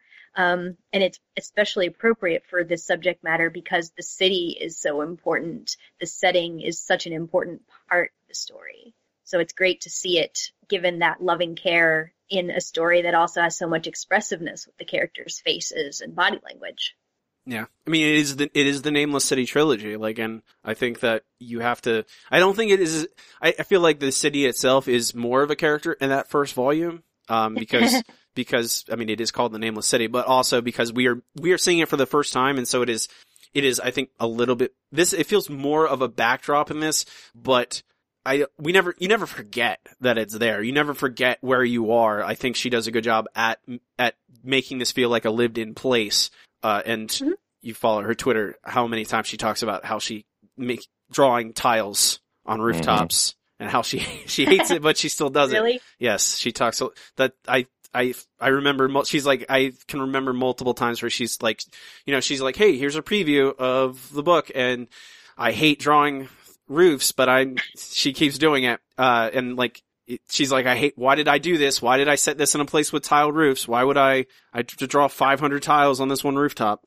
But I think that's a present that someone needs to send her when she wins an Eisner for this trilogy. It's just like, a bunch of roofing tiles, just like a palette of them. Congrats. Here you go. I'm sure she'll appreciate that. She will. She'll just scream and they'll go eat a breakfast buffet. There's sort of a zen to a repetitive pattern, though. You know, like you can get into that. I don't know. I should incorporate that into my comics because, like, I hate drawing scenery. I hate drawing backgrounds, and it really shows because I literally will just scribble in the background, and I'm like, that's the ocean, okay? Like, I'm sure you can imagine that's the ocean, and it looks identical to if I'm drawing the beach or if I'm drawing the floor of a forest. It's like, it's a scribble. Just have a fading neon color scheme to the background. That's all that, I mean, half comic books nowadays, But I do it in pencil, so that's not possible. There's no solution. No solution. Mm-hmm. No, but, like, I'm not really an artist, so I don't care. You're an artist, Ivy. Well, I'm an amateur, let's put it that way. I am not a pro, I am a hobbyist, and it is very clear. So, that's one hobbyist's view on drawing background. It goes like this. It's a scribble, okay? It's not awesome roof tiles. Were you guys expecting Urzi to turn? I was actually, that's the son. I was not expecting him to kill his father. I wasn't really either, at least not then. But he's really the only person that I felt like his motivation was a little bit fragile. Like, right. They spend a good time on it, a good amount of time on the conversation between him and his dad about how he felt like I had been told since I was born that this city would be, you know, something I would grow up to govern, and now it's possible I might not even get to live here because of this council crap. And so he's pissed off about that, not necessarily thinking about, is this better for a way forward, a peaceful situation? He's just thinking, I grew up thinking I would be a military leader and that I would rule this place. And now I don't get to do that, and you've turned my world on its head. And that part is understandable, but the part where he kills somebody and then says, I'm not a conqueror, damn you, you know, it's just like, why are you acting like that if you're supposedly so pissed off that you're not a conqueror? So that was actually, I liked that there was that irony there, that he has no idea that that's exactly what a conqueror does.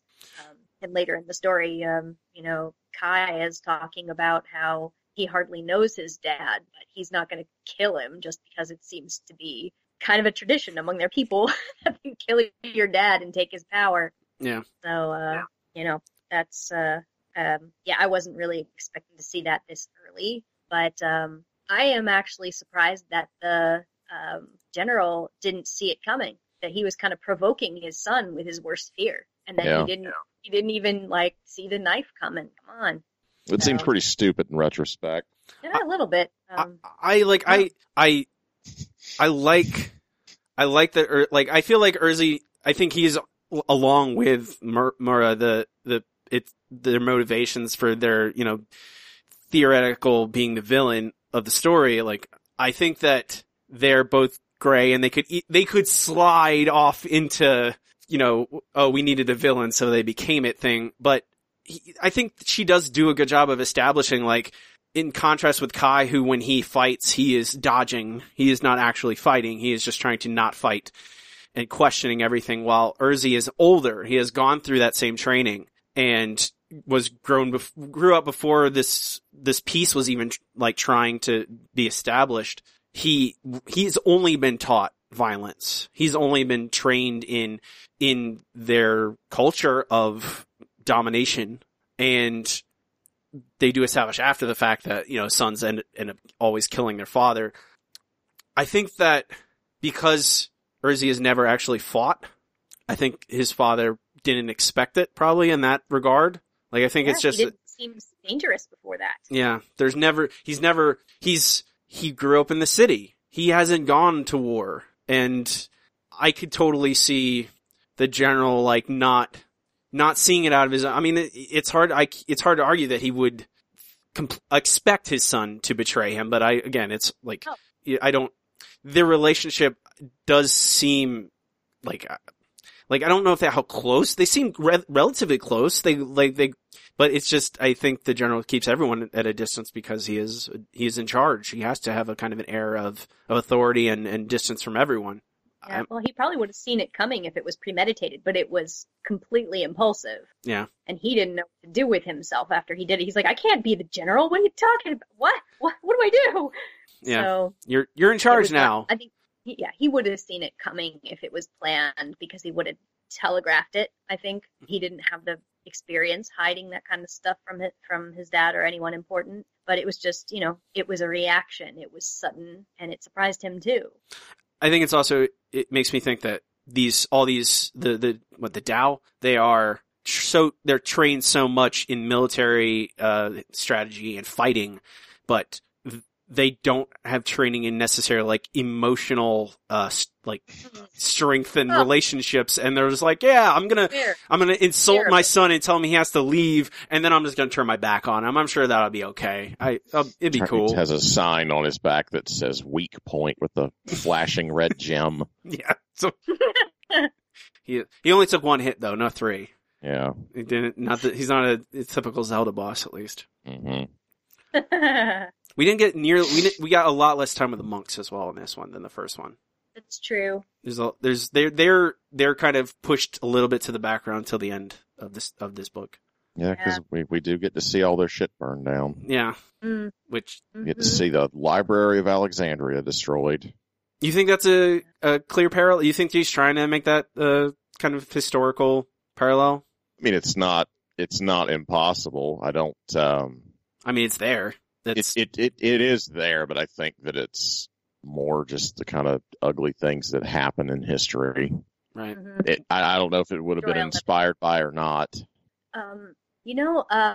Speaking of which, like with that special book that you could only read if you knew the language, I was actually kind of expecting and hoping not to see this, so I'm glad it didn't happen. But I was kind of expecting that when Kai found out, like, from Rat, the monks know how to speak this language, that they learn it and they keep it secret.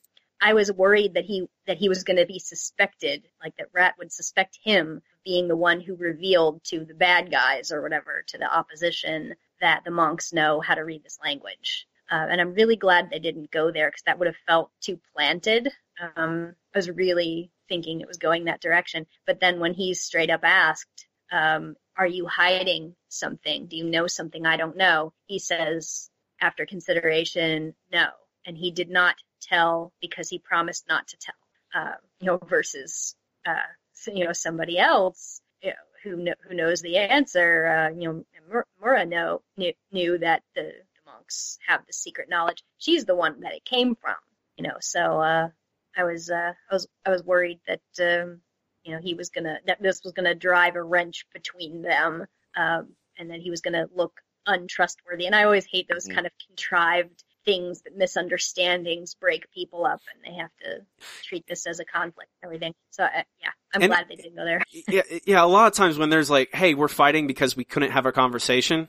It is contrived. It's like, hey, we needed conflict here between these characters. So instead of them having just talking it out, they're going to immediately like just turn on each other. I think that also adds to, again, the how this city has worked for so long, like the secrets, like the monks have they kept that book and they have it as a secret. They can read the language, and the fact that there's only a very few that know that secret. And if it had been open knowledge between, like, because, Kai doesn't say like, yeah, they're actually, who knows what would happen if he had said something earlier. And it talks about, and I think there is a certain layer of they're keeping this book secretive, and technically that's a good thing because this book has terrible power, but also the secret is also the thing that ends up maybe costing the city and the monks, their knowledge and their home. It ends to things getting burnt down. It's sad. Yeah, having to choose between all of that important knowledge and your people. I mean, it's the obvious choice is always the people, but It's just terrible. I mean, I think that is immediately, like, it says so much about the characters and the monks, and like it's immediately people. It is never, like, not even a question of course, if, who's more important. And I think, yes, of course the monks would say it, but if you asked some of the other characters in this, I don't know if they would immediately just choose the people. I think they would go, oh, well, that knowledge can do so much more. Who cares if people die? We need that, we need the books. I can think of a lot of other fictional characters that, like, knowledge is so much more valuable than anything, and more valuable than 1,000 lives or 1,000,000 lives. It is the thing that is tantamount. And I think the values we see immediately is like, no, people are the most important thing. It paints those monks like, like they're obviously, they have such good intentions, but they also kept that book. They kept the book, which had that terrible knowledge in it. And I don't know. I would have just destroyed it if it was me, and just like, hey, let's get rid of this thing so we never have to deal with it again. But that, it speaks to their nature, and that they're, I think, kind of, they're kind of idealists, and kind of, they don't see the bad, and they don't understand. I don't know if they truly understand the breadth of what can happen when that kind of knowledge falls into bad hands. Maybe they see it as kind of, it just depends on the intentions of the one who wields it. But I don't know, the way they talk about the northern people who used it to found the city, but then I guess they used it as a weapon afterwards, and that was where it went bad. I don't know. But it seems like a tool is bad or good. It depends on the hands it's in. So maybe that was the respect that they gave this tool to preserve it. I don't know. They kind of remind me of the Avowed. You also read Anathem, Robbie. Mm-hmm. Yeah. Yeah. That makes me think of, over their history, how they had discovered all of this, like, deep knowledge about the world because they essentially just did this and sat and gathered knowledge and sat and thought. And that was all that they did. And the outside world just came in and burned their monasteries to the ground and stole all their technology. Yeah. Cheers. So, yeah, I know. They killed them also, so they didn't give them the choice. Yeah, I don't know. And the fact that the other thing I have the question of, like, Mora as a villain, and how, like, the last page is her grinning with her eyes are very, like, Hicks focuses on her eyes a lot, and they're very striking.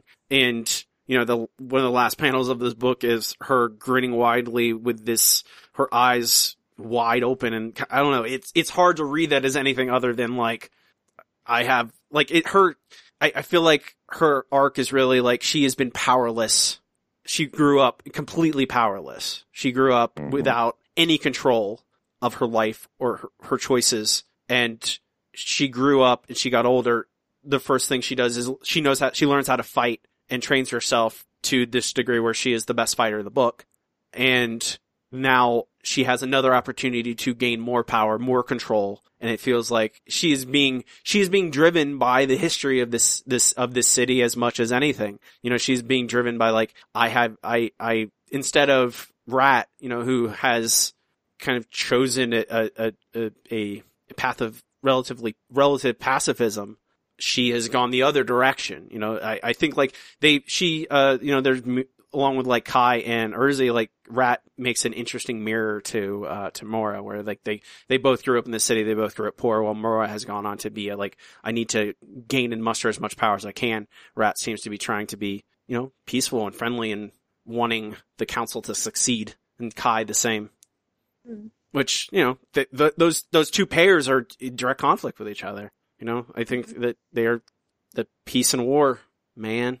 Yeah, and I think that Mora has a lot of resentment for Rat because she sees those parallels. And she's just like, you are naive if you think that the way you're approaching your life is not going to bite you in the ass, because... Uh-oh. But I think she also resents... I think that she resents that she was thrown out of the monks area and Rat was not. She's still welcome there. That makes sense. Yeah. No, I think so. Yeah, there is certainly, I think, like, these characters, I think that keeps them from falling into that kind of like, hey, we're just kind of, we are the villain. We announce it. It is more about worldview and perspective driving their motivation than anything. It's very much like, I have been a victim my entire life. And if you think that, if you rely on the kindness of your people in charge of you and people in control, you're gonna be punished for it. If you, like, I understand why Mora wants to seize that power, because every time that she's been powerless, she's been victimized. And it, like, she is gonna, like, well, the only way to not be a victim is to be controlled, is to be the most powerful. And that is exactly what she is seeking. She doesn't, and I think it's interesting that her and Urzi, the pair, you know, they both grew up in this city. They both are from that city, but, you know, she was poor and he was of the Tao, and now their goals are the same, even though that they come from opposite places. And how she, in a sense, I don't think she likes the city. I don't think she I don't think she has necessarily a pride in it. I feel like it is more like it's sort of like an ownership because of knowledge of like, it's the only place she's ever known. It's the only, like, even though she has been a victim of its culture and of how society works, she still has a sense of ownership over it despite all of that, and she doesn't want to give it up. And I don't know, maybe it's just a path to power. She doesn't really care that it's her city or not. Yeah, you get this sense that she doesn't have any plans for power. She just wants it. But I guess we'll find out more soon. She just wants to get back at the mean girls. Wouldn't let her be in the monastery. Yeah. Well, I mean, you see the monks, they're upset that they're looking back, they shouldn't have let her go. You know, they want her to. They're like, because I think, you know, they're very principled and they're, you know, oh, she stole, she has to leave. And I think that those rigid principles, like, they are also, you know, similar to the rigid principles of the Tao. They're just kind of opposite of them. And they are paying for that, you know, now way down the line because of them. Because, like, we see both systems in which they're so rigid and, principled, and they refuse to compromise. Things fall apart when they try like to, hey, we can finally change. It falls apart. Everyone goes crazy. This is pretty good, I would say. It's pretty good. Give it about a B. B minus.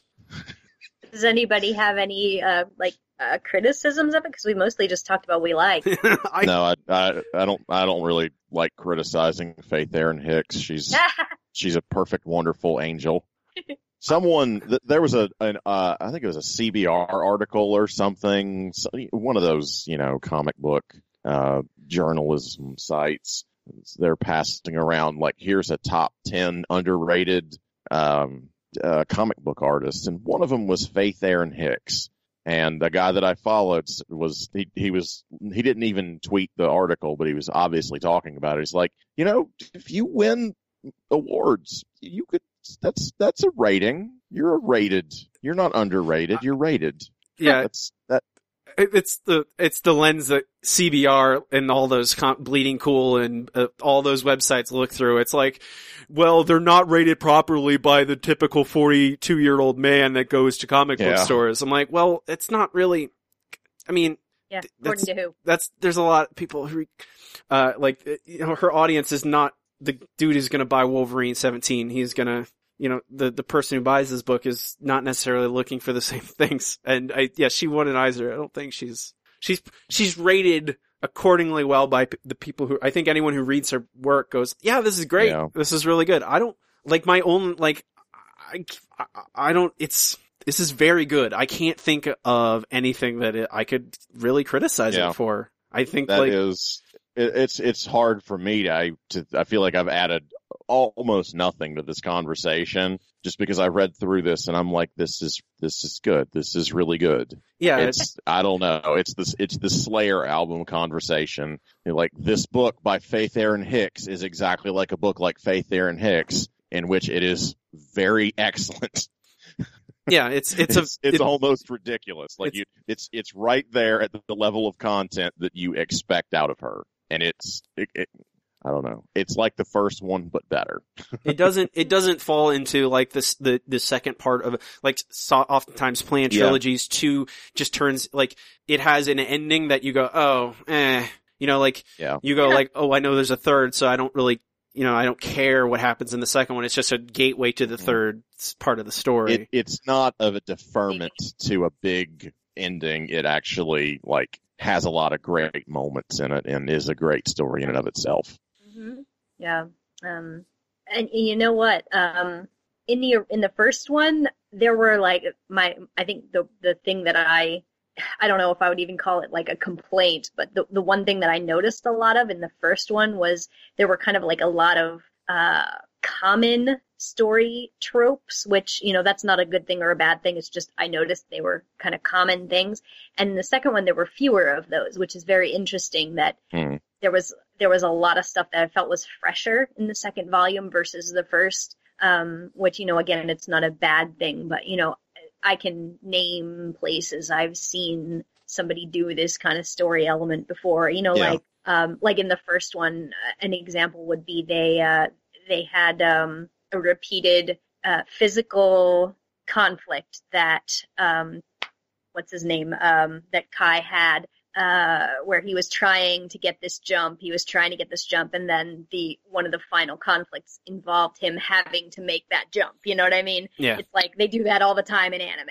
But you know, there were several of those, and I was thinking, you know, this isn't a bad thing to do. They do it a lot because it's cool, because it's dramatic, because it's resonates with people. But you know, if you've kind of seen it play out this way before, then you kind of know what to expect, and you kind of know if you see this in the beginning and then you see it repeated in the middle, you're probably going to get this ending. And I like it when people can switch that up, but like that one didn't really do that.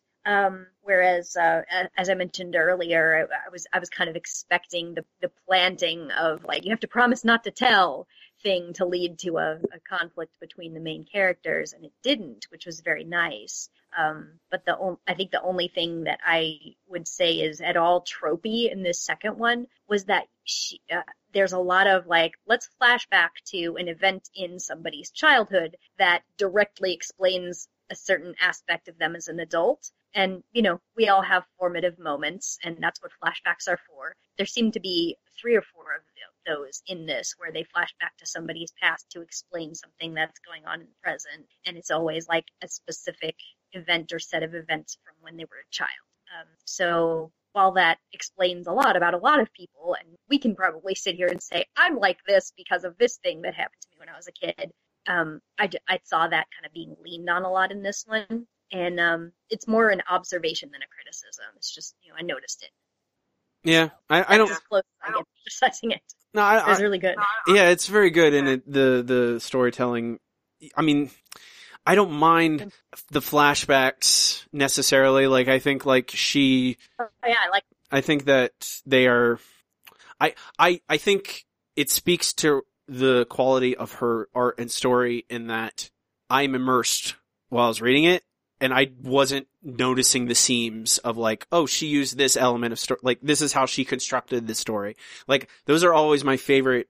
I mean, all fiction, not even just like comics, but in comics, you literally are seeing it visually in the art. So it, you know, it makes a distinction between like prose, but I never, like, I very rarely am popped out of this story and going like, oh, I don't see the artist's decisions necessarily. I just see, I'm reading this story, I'm engrossed by it. I want to know, oh no, what's happening with the city? Oh no, are the monks, like them fleeing, and like the little touches with the guards when they leave through that gate, and the guards are like, yeah, no, we didn't see anything. Keep going. We don't see anybody try to leave.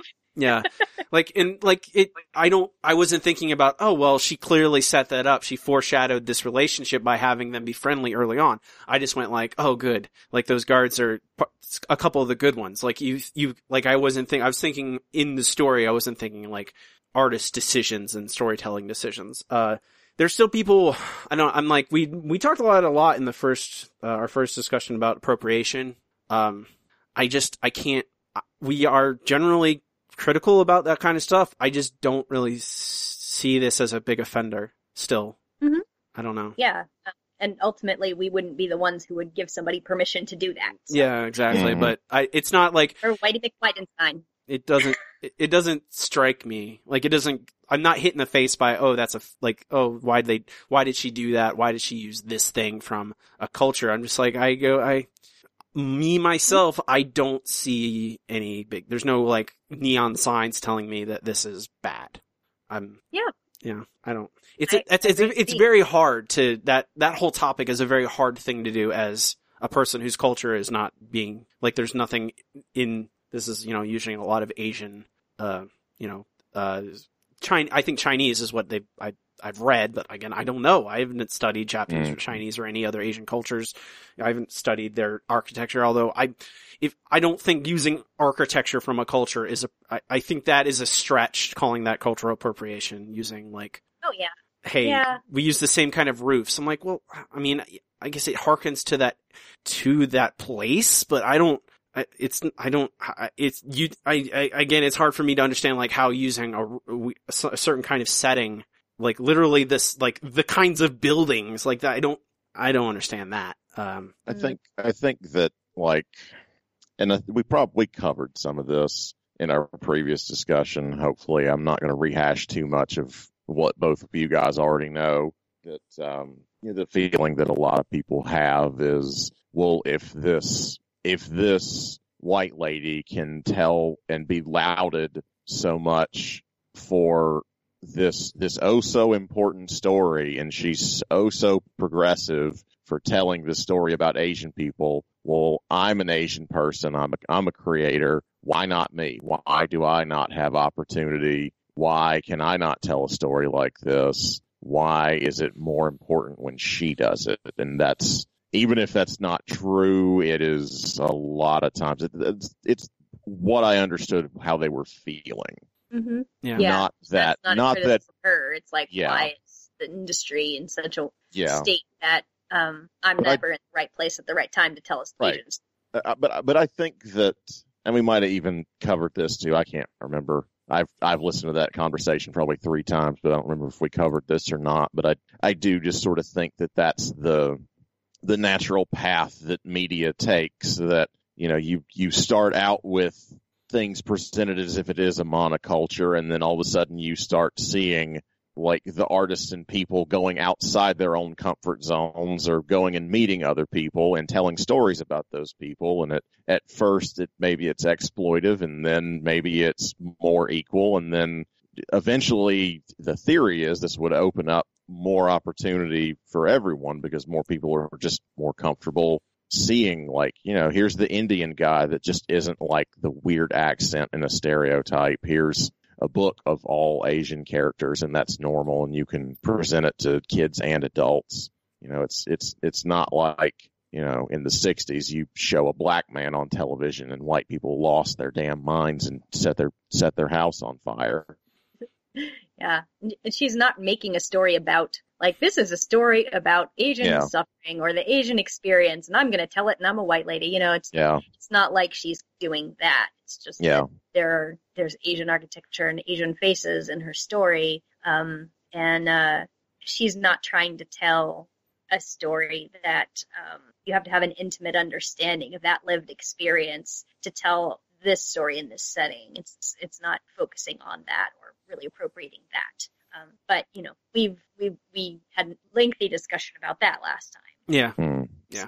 I was gonna like, well, we should probably mention it, but I don't think it's if you want to listen to a lot of talk about cultural appropriation and how all three of us are probably replay the whole thing now. Probably out of our depth, is go listen to that old episode. It's still there.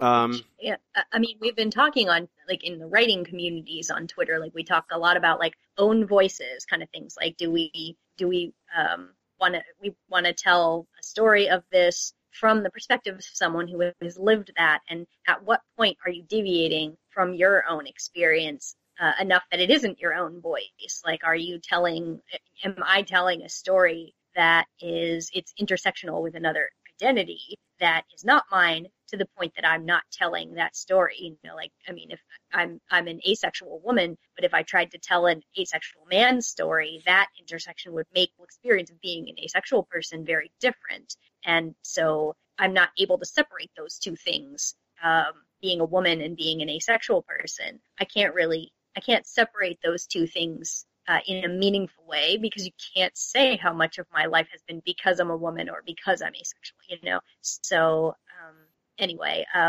in writing communities, you know, we've been talking about to what extent should you try to be inclusive and try to write from perspectives or include characters that are not your own background. And, you know, going back to this book, there was like a little nod. I'm sure you guys noticed it during the thing where they're hanging out with Rat's friends. Yeah. There was music. They were playing the music, which was a cool visual effect, by the way. They had the music notes kind of flying around and getting smoother as getting back into his groove. That was really cool. But like, they made a little nod to one of the guys having a crush on somebody's brother, and it was very sort of nonchalant.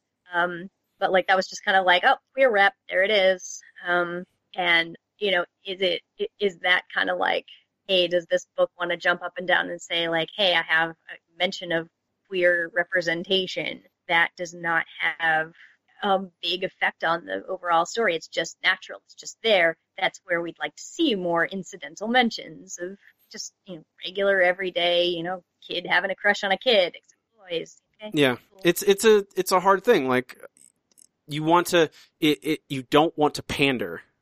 No artist wants to, like, well, okay, I'm not going to say no artist wants to pander, but most good artists don't want to pander. Like, a lot of people want to honestly include, like, hey, I know there are gay people in real life. There are people of color in real life. I want to include, I want this world I'm creating to be real, not necessarily go like, I don't need applause for including a queer character, even if it's even a very small, mention, but I just want to kind of represent a real place. And I feel like, I think that I think it still stands out to us because it is still a thing that is not common. It's becoming more common, that inclusion of like, hey, here is a queer character. We're trying to make this as subtle as possible. And, you know, I think it stands out very boldly to us because we still are not used to it, because it is not a thing that happened in popular fiction for most of time. It doesn't, like, unless you are engrossed in queer fiction or any kind of, you know, subcultural niche, you're not going to see that representation. But like, really don't. I think that we are getting, it's more and more common, and like, it is a young adult book. It is for, you know, it is, if there isn't a target audience, it is, you know, preteen, teenage, kids, and like, seeing that kind of thing included in fiction like this, I think, is just another part of like, it slowly becoming more and more common, and younger people who have grown up with it as it not being a weird thing, just being another thing, they probably wouldn't. It probably won't be a big as deal as it, like, it doesn't, like, when I saw that, I'm like, oh, okay. I like, you know, it is one of those things that did break immersion, because I immediately go, oh, that's what she, like, I like it, but I know immediately, like, I see purposeful inclusion of a queer character. So, it probably wouldn't stand out to me if I had been reading things like this that did that for a decade. I'd probably just go, move on. But this is a comic book podcast. It is not we've exclaimed multiple times how things have changed in the past couple years, and that becoming more commonplace is one of those things. It's also very nice, speaking on the same sort of wavelength of about queer characters and stuff. It's also nice that they're kind of avoiding the tropey crap where they push a male and a female main character together romantically. There's no threads of that at all, and I really appreciate that as someone who's very tired of romantic tropes being sort of a shortcut to developing emotional depth. It's very nice to see them developing something that looks entirely like a friendship and is not treated as if it's lesser because of that. Yeah, I agree. Forced romance is like, I am totally cool with male-female characters being romantic and having relationships, but when it is totally tangential to the story, like, I don't, like, if you're gonna tell a story about a romance and a relationship, make that the important thing. the important part of this book is the politics and social the status of society and of the culture of this city, and all these different conflicts arising because of its history and the history of violence in these cultures, and and the history of power. That's what this book is about, and what makes it so good and so interesting is that it doesn't try and cram in hey, these people are also in love. No, they're friends. They're just trying to get through this thing. Yeah, and I keep forgetting his name and then remembering a second later. Kai has no models of that in his life either. He has not had his parents modeling a loving relationship. He said so in this book. So it probably doesn't even occur to him that culturally in maybe a more peaceful time, he probably would have been pushed toward viewing all important relationships with women as potential romantic conquests if he was straight. Yeah. Which, I mean, if you look at all the other models of this culture, it seems like that is, I mean, we see it as itself in arranged marriage. So it is clearly I can't speak that you don't really see any kind of real, I can't remember if there's any actually even kind of talk amongst male characters about any female characters in the first book. I don't know if there is any kind of mention of how how relationships work in the Dao culture. True. So who knows? But That's true. Seems stereotypically, cultures that promote militaristic behavior and train for fighting early on. And, I think it speaks to that. Maybe the less tropey things about this story is that there's nothing there. It's just hey, you can view it as how you want, but there's this book is concise. It's telling the story it wants to tell. It is not hey, you need to know everything about these cultures and how, this is how relationships work. It's just very much hey, this is weird. It's concise and concerns itself only with the vital things. And I think there's why I have almost zero criticism about this book in particular is it is just meat. It is, there's no fat, there's no filler. It is all of substance. Yeah. She's such an underrated creator though. Oh. I think it's just she's not Raina Telgemeier, so she's underrated. I'm well, no one else. No. If there was an 11th on that list, they probably would have put Raina Telgemeier on there. Yeah, sells millions of books. She's underrated. Yeah. Anything else you guys want to touch on we haven't discussed? I think I'm out.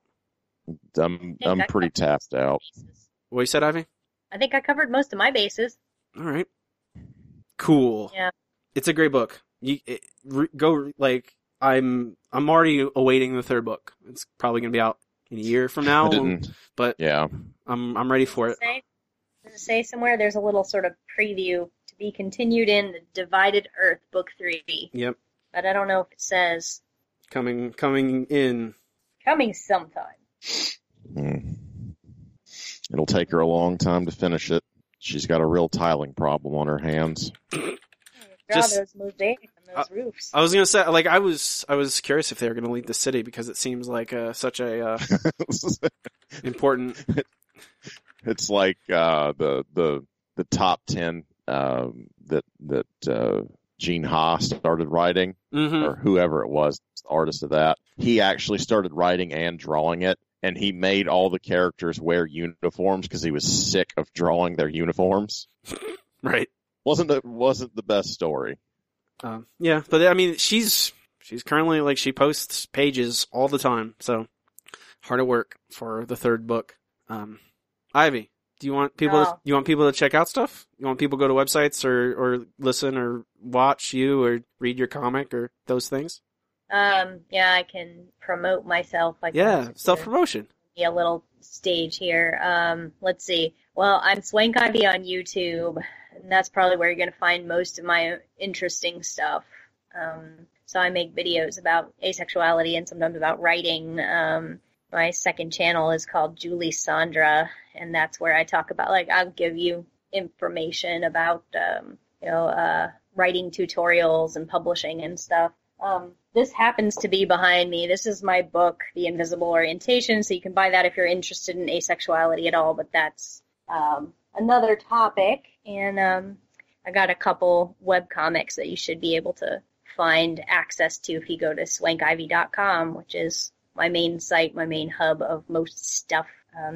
I am a nerd on Twitter occasionally, so I have the two Twitter accounts as well, Swank Ivy and Julie Sandra, and I do some webcomics there, Fantasy Weekly, and a writer comic every month.